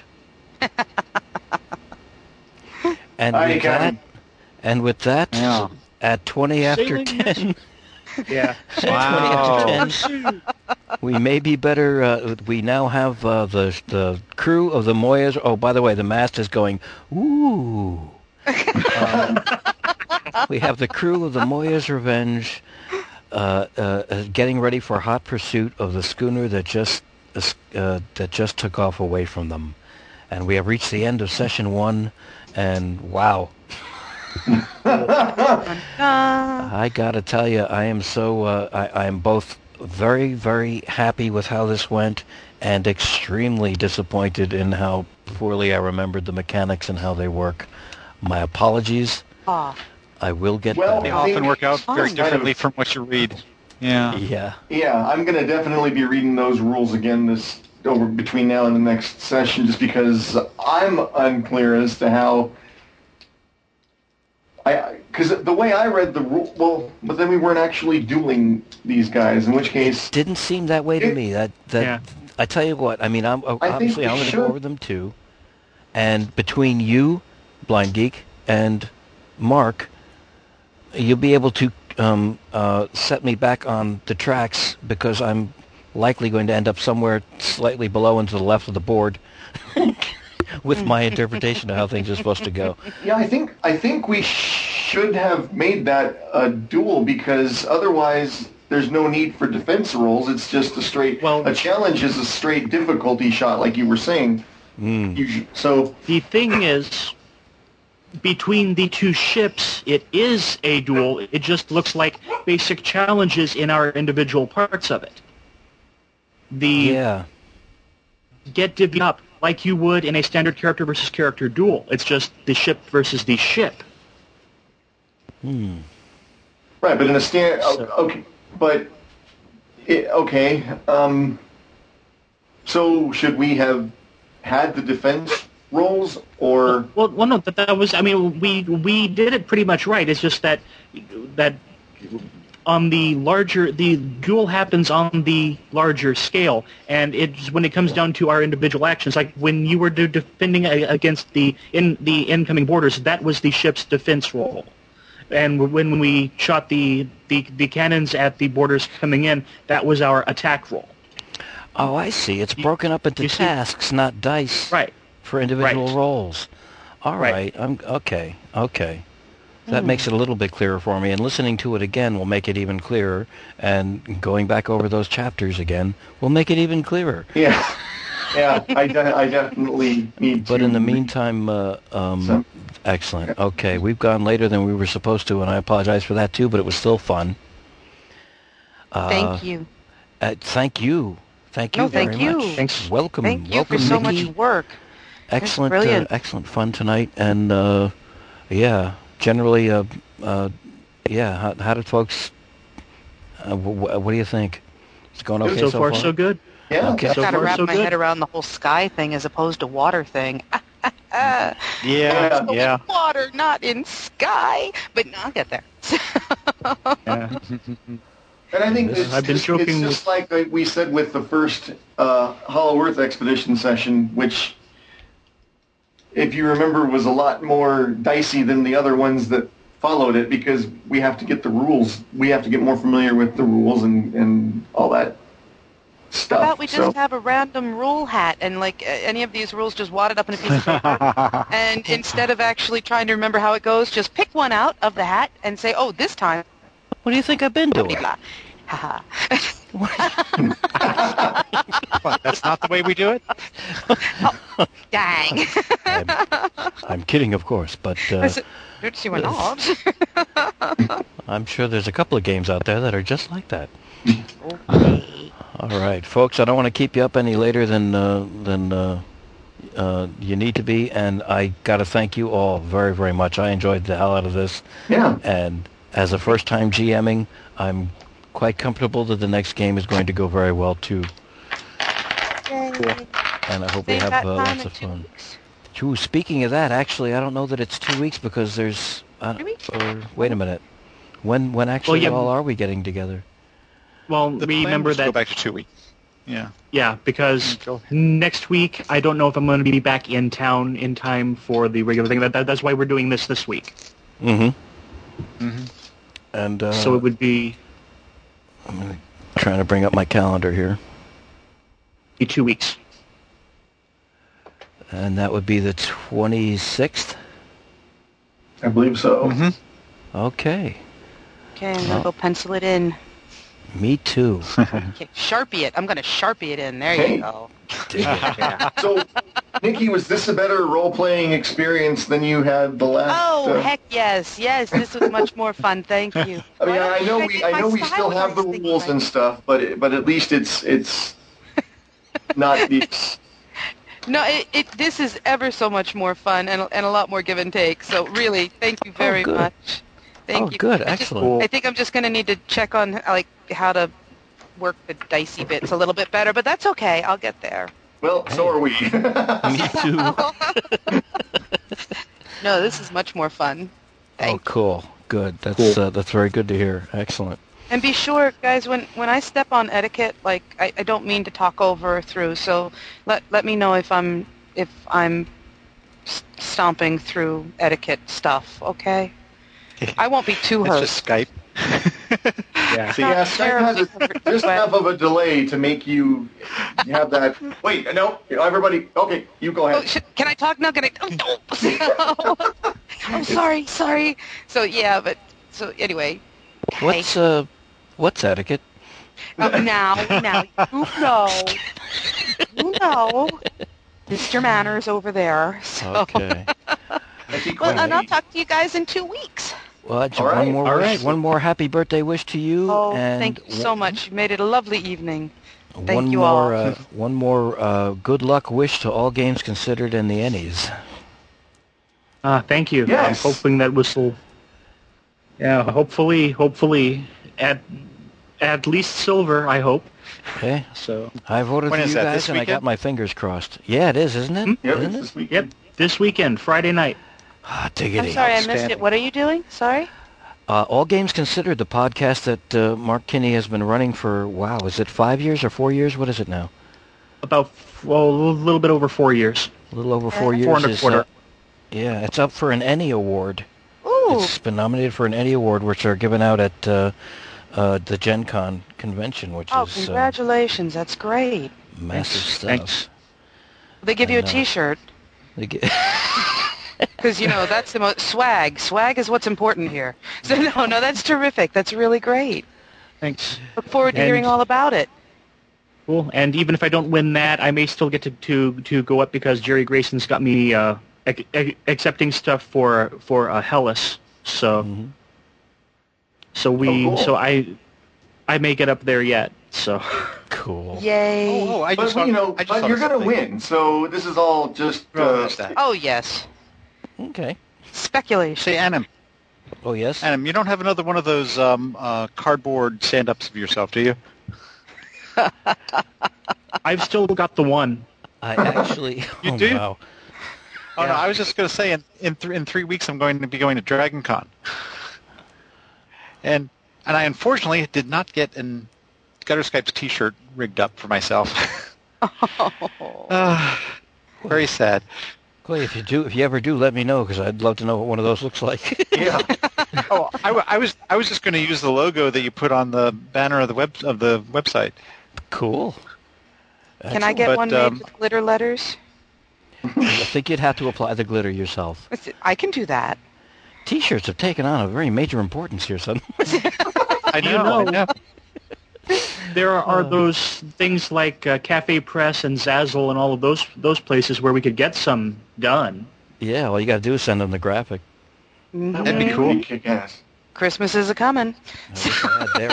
I wish I had their Gutter idea. Skypes with a little elf hat. Oh, that'd be so fun. Well, yeah. You could get Gutter Skype mugs, Gutter Skype shirts, Mouse pads. Gutter Skype Yeah. line.